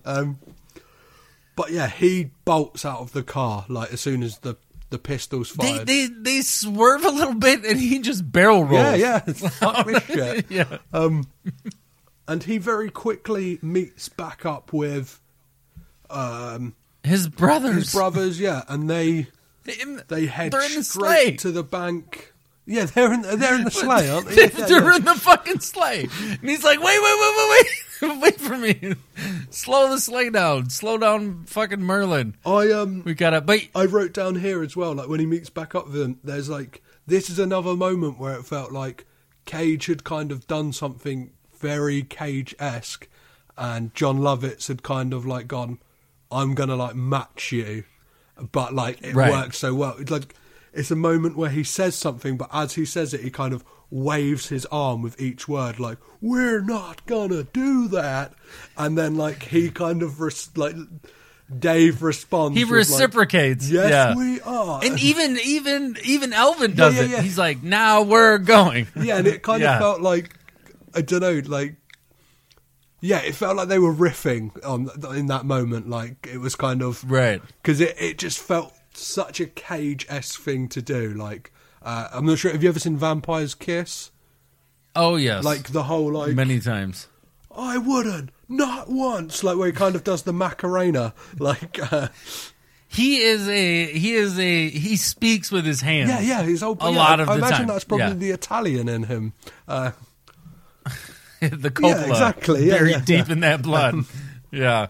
So they do decide they're going to go back to the bank because Bill still has the keys, and they are going to return the money to the vault. And there's again like when convenient something is brought up, it's if you don't use the right key, the bank like the alarm. And wouldn't that have been?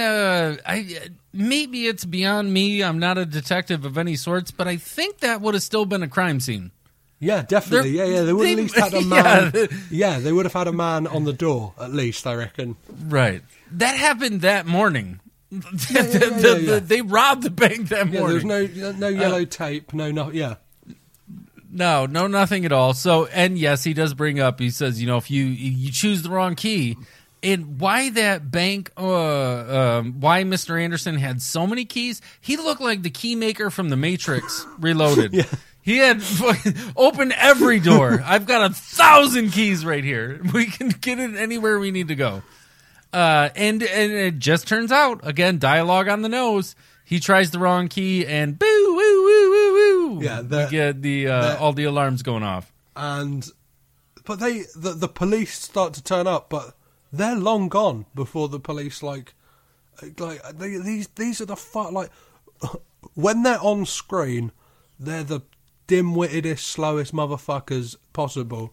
As soon as the camera is not on them, they're fucking out of places like a shot of light. Like I don't know what they're doing, but like in the bits we didn't see, like they're fucking zooming places. Like they're out of there and. Their plan is they do a knock and run at a priest's house and just hide behind a wall. Like not maybe like I don't know, like a couple. Not that it's not that high. Like a 2.5 feet. Yeah, 2.5 feet. Yeah, if that. And they're just got like. Alvin's got this but they're peeking over. They look like fucking Mr. Wilson from Home Improvement. Like they're the whole half of their face is up over the wall. All three of them. Yeah, and especially Alvin's got a hat on that like doubles the length of his head anyway. Like so, like he is like a whole head's height over that fucking wall, and like But then again, like imagine if I opened my door and saw like. $270,000 like on the porch. I wouldn't really be looking. I probably would look around to see like someone has just knocked the door. They can't have gone that far. And they never really showed what he wrote because they left a note with it, but they never really gave an explanation of what he had written on that card that he left with the money. But he said, just I don't know, give this back to the bank. Fucking feed Oliver. I have no idea. Yeah, do what you got. Yeah, I don't know. I've recently watched The Keepers on Netflix. Have you seen that documentary series? Oh, I heard you talking about it. I haven't seen it yet, but I've seen it. I just finished watching Ozark on Netflix, which is really good. Jason Bateman, man. Yeah, but that's my guy. Yeah, I was just going to make a really horrible joke about Catholics, but I'll steer clear for that. I've listened to a lot of George Carlin in my life. You're not going to offend me. No. I just meant I was just thinking I'm already going to have the John Lovitz fan club after me. I don't want the Catholic Church after me as well, especially after watching that documentary. You're going to get blocked on Twitter by the Pope. That's something to aim for. Right. It's my life goal. And then this is a moment like I thought this film was coming to a close, but it's like Return of the King. We're going to chuck you in a couple of more twists and turns. Like, right. We got another 45 minutes, brother. Yeah. So Ed and Clovis appear from... they've kind of been trailing them a bit more, and they kidnap them because they believe that, they still believe that the Andersons have something to do with the bank robbery and that they're all in cahoots. But I never really understood. Ed and Clovis kept saying they got our money, but they never explained if Ed and Clovis had planned to rob the bank. But they mentioned it a couple times, like, they got our money. They got our money. I think it's like we got to go get it. They're deputized for some peculiar reason, like unreason. But they did make the handicapped son like a sheriff Mountie. So I guess they give them badges away, like, fucking, here you go, here you go, like prizes in fucking cereal boxes, right? And the police are trailing Clovis and Ed. And they're reading out the number plate, which is an amazing, like, turn from Richard Jenkins. And man, did they ride that joke for a long time? Duh. So it was Richard Jenkins that was behind him, and he's like, "We got these," because he was calling it the entire time. He's like, "These two idiots are somehow connected to everything that's going on." So he was following them. And like the FBI are like planning a sting because they're all going to this house. Obviously their plan is to go in. When they arrive, the mobsters have not just got the mum hostage, they've got the Andersons hostage. There's a guy sat on the couch in a onesie. I'm not sure if we'd seen him at all in the film before. I don't think we have, because I wrote that down. Yeah. I don't know who he was. Some like hillbilly-looking motherfucker, like your stereotypical, like kind of the classic like cowboy long like red long johns. Like I guess there was a bum flap involved, like at the back. But yeah, they kind of say to the mobsters like, "Well, there's no money," like, and there's nothing here. Yeah, they storm the Andersons' house. Yeah. They kick the door in like gangbusters, and they're just they're in there doing it. And you're right. There's at least 10 people in that room. Yeah. It seems like the cashier from the diner's there as well for some reason, like. Yeah, like the waitress. That's just like again, like I don't know what the fuck is happening in this town. Just people are turning up left, right, and centre. But like, yeah, and I thought that guy Shelley was weird. Upstairs, I think, was still upstairs. She didn't come down for a little bit. She was just hanging out upstairs. Yeah, and then I can't remember if she was there the entire time. It kind of transpires that, like, again, there's another grand reveal that Dave's a liar. Like, it's revealed to the mum that there was no sick friend or anything like that. And I actually wrote that down when Bill comes in and he gives this great performance of, "Ma, what are you doing here, Ma?" he's all over the place, like reaching out to her, like trying to grab onto his mother who's across the room and all of this crazy horse shit that's going on. But yes, it is revealed that Dave is a piece of shit. Yeah. And then our previously mentioned hillbilly like springs into action. No, you know what? That was the sheriff's kid. Oh. That was the sheriff's kid. Now that I remember it, okay, going back to it, yeah, that was the sheriff, but I don't remember how he got there. Yeah, I don't know why he was there. Like, right. Yeah, honestly, though, that kind of human being is probably 90% of the time in his pajamas, walking around fucking Walmart, fucking picking up fucking Pokemon cards. Another brilliant moment we forgot to mention at the beginning of like when they come into the Anderson's house is when Clovis sits on the organ, right, and it kind of like lets out like a kind of like proper 30s like horror, like yeah, dun dun dun, yeah, super heavy. It's amazing, and but yeah, finally the son springs into action, like karate chops one of the guys and then shoots the other. No, I think he hits the one guy with the pistol. He butts him with the pistol, and then he shoots the other guy. And I own a lot of handguns. I know what they all can do. Not one of them can launch a human being 9 feet out a fucking bay window into the front yard. But good for him. Good for him for doing it. But he does, and he even looks at the gun like, what did I do? He's kind of looking at it like, this is crazy. I can't believe I did that. And then the FBI come in and like storm the fucking place, like it's going down, like, and they just arrest everyone. They're like, "Fuck it, we're not gonna take any chances." Like all of these people are implicated, like. And they've got the guy in the yard, at least 12 guns drawn on him. Yeah. And he has you get this. He says like, yeah. "Oh, do you guys want to put a gun in my face?" Like, right. And there's all these guns. I mean, he looks like the poster of John Wick. Yeah. There's just guns, guns everywhere around his face. And then when they all arrive at the police station, they've all been arrested. That is when Sarah arrives. Oh no, Sarah is visiting the priest, who explains his side of the story about how the money just turned up on his doorstep and he doesn't really know what's happened, but is kind of he shows up with the money in a cardboard box. Yeah, because the FBI agent asks Mrs. Anderson if she recognizes the free gentleman. She's like, no, I don't.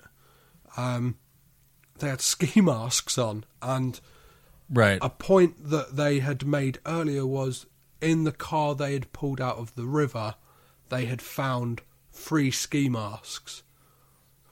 And Ed and Clovis say, like, those are definitely the guys who did it because they they came in and bought from the store 3 ski masks from the store. And this is when, like, possibly Alvin is their saving grace in a way with his kleptomania, because Richard Jenkins said, like, it's kind of, where are those 3 ski masks then?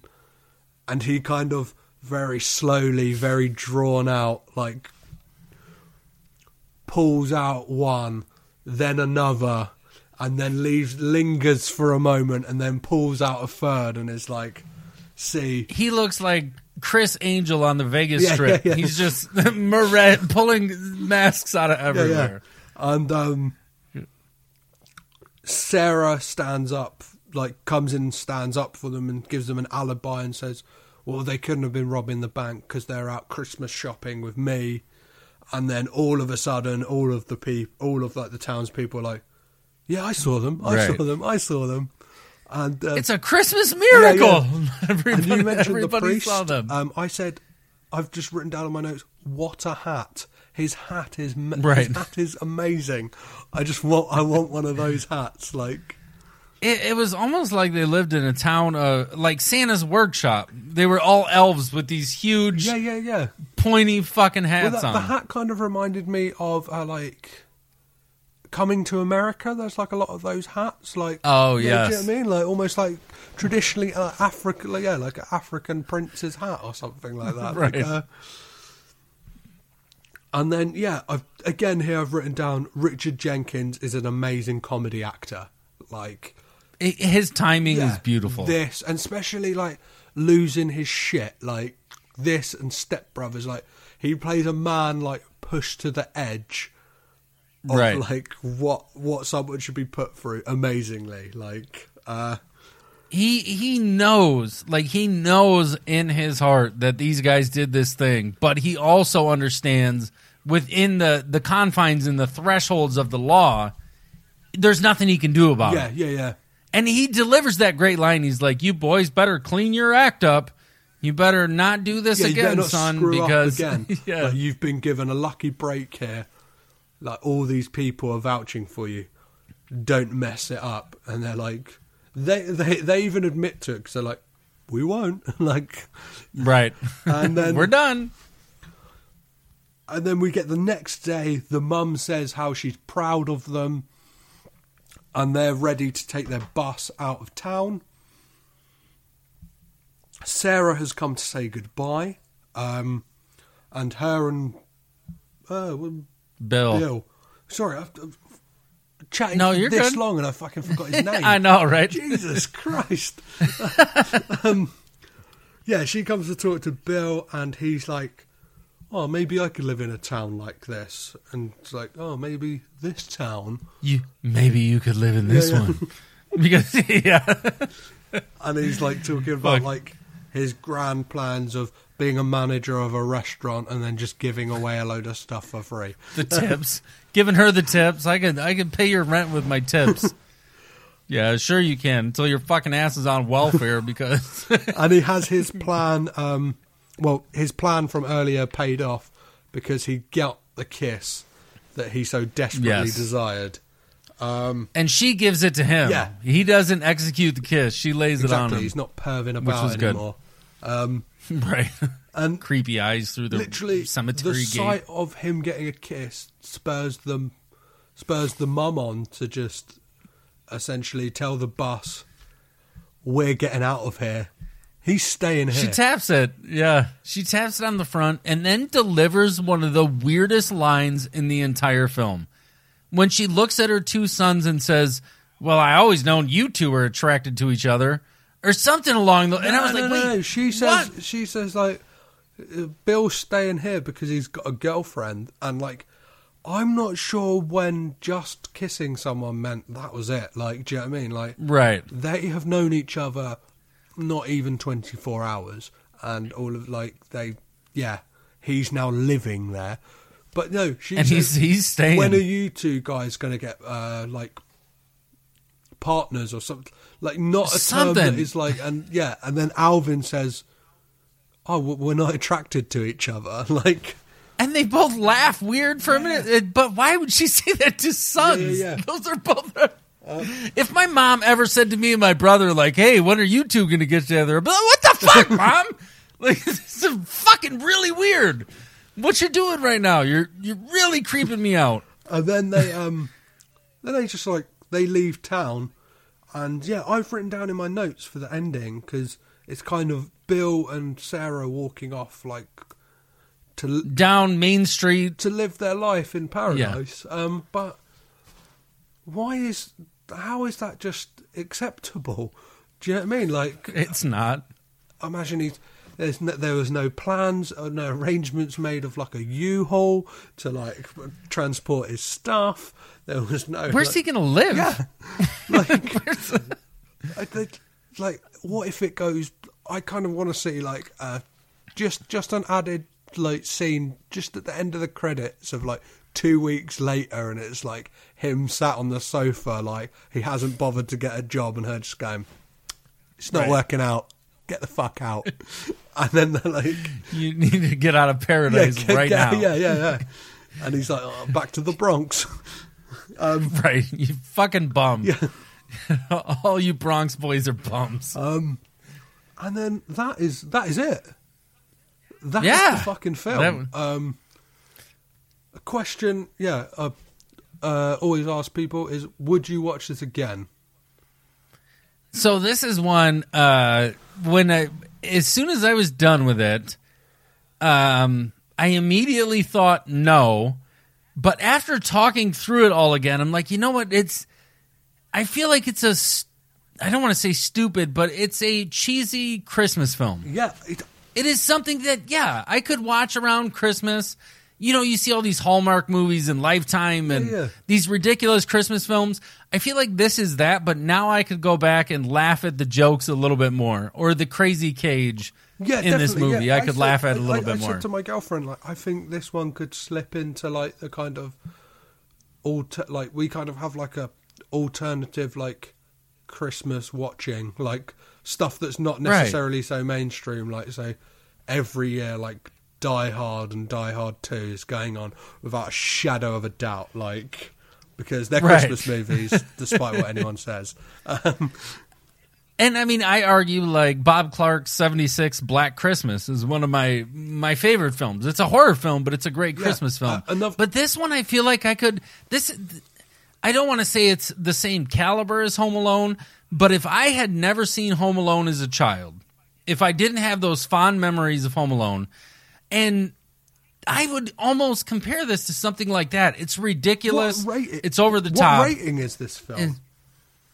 I have no idea. I didn't look. I took your advice. I didn't look at IMDb. I didn't look at any trailers. I didn't look at Rotten Tomatoes. If I was going to rate it, I'd give it like a 5. No, I meant 9, like 6? Age rating. Like, is it a... Oh, I would say, well, the mom was dropping a lot of F-bombs. But this was 94. They might have got away with PG-13. I don't know what is your rating system the same as ours? No, ours is slightly different. We have a 12, a 15, and an 18. Okay. And then we have PG and a U below 12. So U is like youth, like our equivalent of G. Like general audience, anybody can go like universal. See it. Okay. Yeah. And then PG is like... There could be, like, Wayne's World would be a PG here. Okay. And then all right.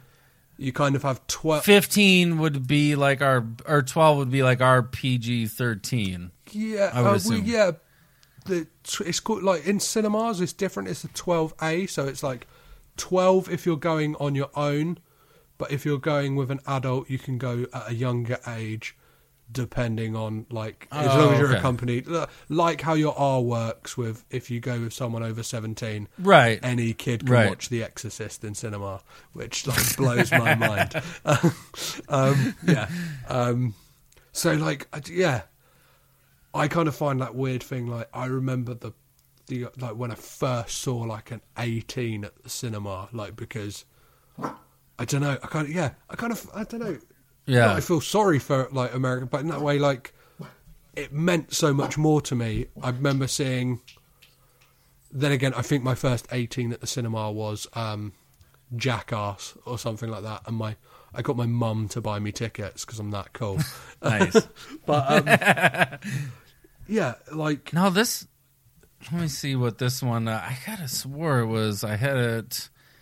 PG-13 over here. Oh, amazing. So I don't know what it is on your side of the pond, but that would... I could have swore there was a lot more F-bombs by the mom, though. Definitely. Yeah, I thought it was a bit like... Yeah, she was saying, fuck this and fuck that, and you're fucking idiots, both of you. Maybe that's our version. But overall, yeah, I would go back to it. I think I will watch it again. Any listeners, I'd recommend this. Like, maybe don't watch it on the 2nd of August. Or right. Maybe watch it like in the late November, early December. Mid to late December bracket with shit like Christmas Vacation or Christmas with the Cranks. This I think holds up with a lot of those films. You want to start off light. You want to have this. Then you want to like another like alternative Christmas film I love is Lethal Weapon. I'm not sure what your views are on that being a Christmas film. It is. So I've got unique views. So Phil and I, anyone who's listened to our show for a while, we argue Die Hard all the time, and I think Christmas for me, like one of my favorite Christmas films is Gremlins. Yep. And I think it's not so much the actual story or the context, it's the aesthetic of the film that makes it a Christmas film. Yeah. Is the world experiencing Christmas while the events are taking place? That makes it a Christmas film. I listened to an interview with Shane Black, the director and writer. Oh, I love Shane Black. And he said, because obviously that's a running theme throughout his films. Like, Christmas is a big part of it. Obviously, I think he has a writing credit on Die Hard and Lethal Weapon, even Iron Man 3, and The Nice Guys. I think there's a reference to Christmas at the end. Kiss Kiss Bang Bang is at Christmas time.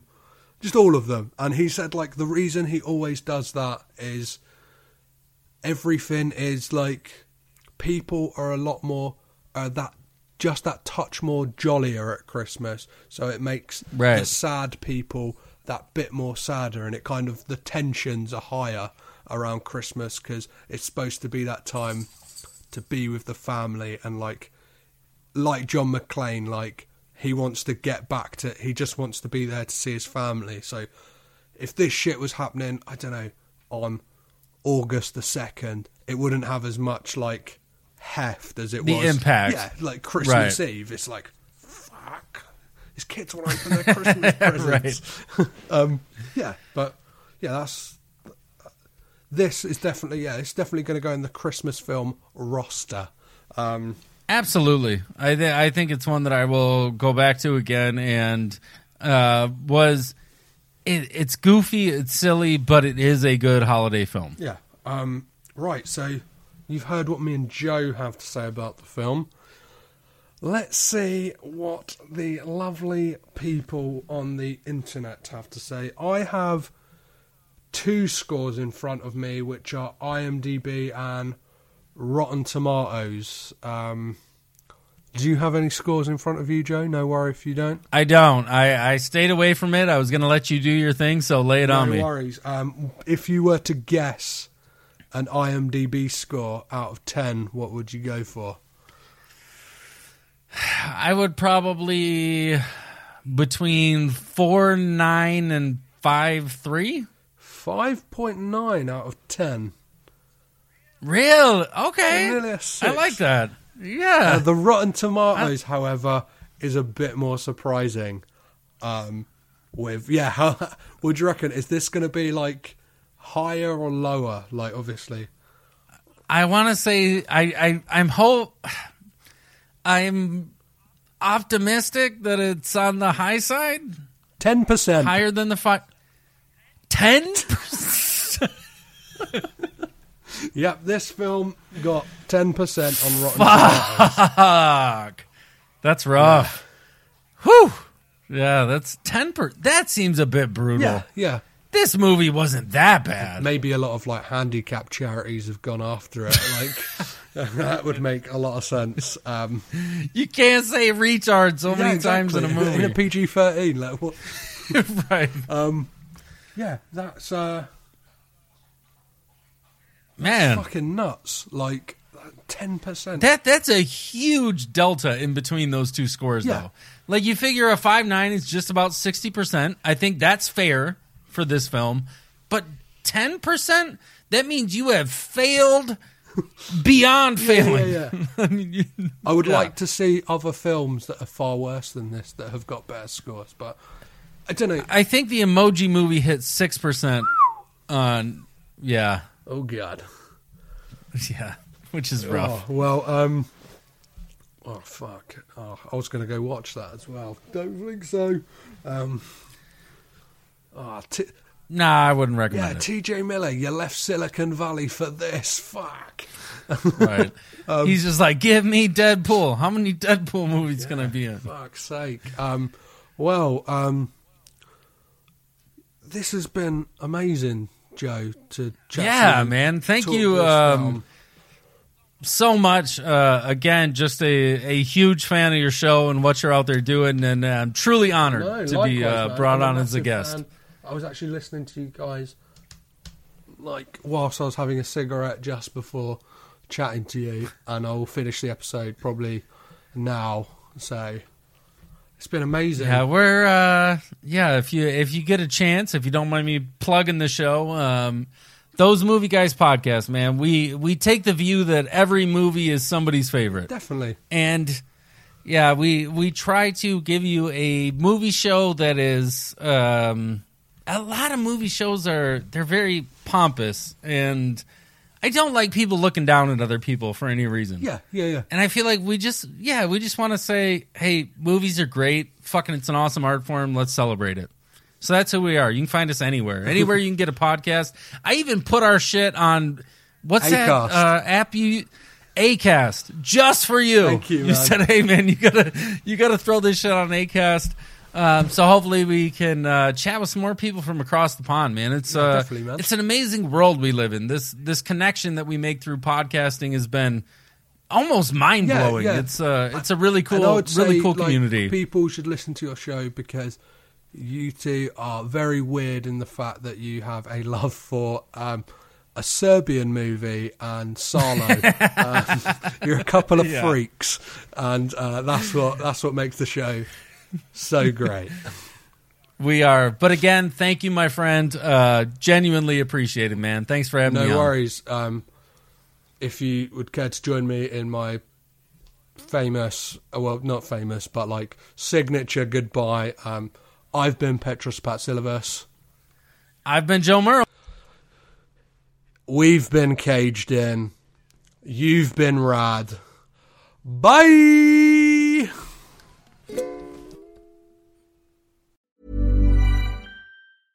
Even when we're on a budget, we still deserve nice things.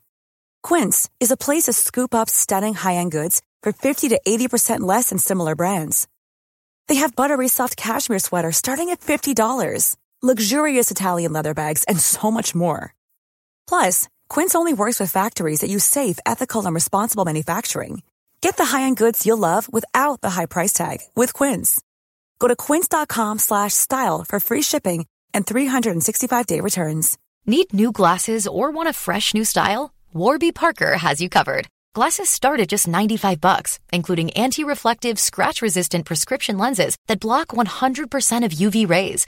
Every frame's designed in-house with a huge selection of styles for every face shape. And with Warby Parker's free home try-on program, you can order 5 pairs to try at home for free. Shipping is free both ways, too. Go to warbyparker.com/covered to try 5 pairs of frames at home for free. warbyparker.com/covered. Acast powers the world's best podcasts. Here's a show that we recommend. Kayla Itsinas. Kayla Itsinas. I'm Kayla Itsinas, and I have been training a global community of women since 2009. I've created a brand new podcast, Sweat Daily, to help you level up your life and reach your health and well-being goals. From fitness tips to food that fuels you, meditation to motivation, we've got you covered. Sweat Daily, the happiest, healthiest, and most confident version of you awaits. Available on Apple Podcasts and wherever you get your podcasts. Acast helps creators launch, grow, and monetize their podcasts everywhere. Acast.com. This podcast is presented by the Breadcrumbs Collective, home of the Pod Charles Cinecast, Caged In Coppola Connections, A Driptown Limerick, Maine, Franchised, and many more to come. Our shows are all presented ad-free and made possible by listeners like you. Please support our shows by subscribing, leaving ratings and reviews, and becoming patrons at patreon.com. If you'd like to learn more about Breadcrumbs, head over to breadcrumbscollective.com. Breadcrumbs. It's more than a podcast network. It's family.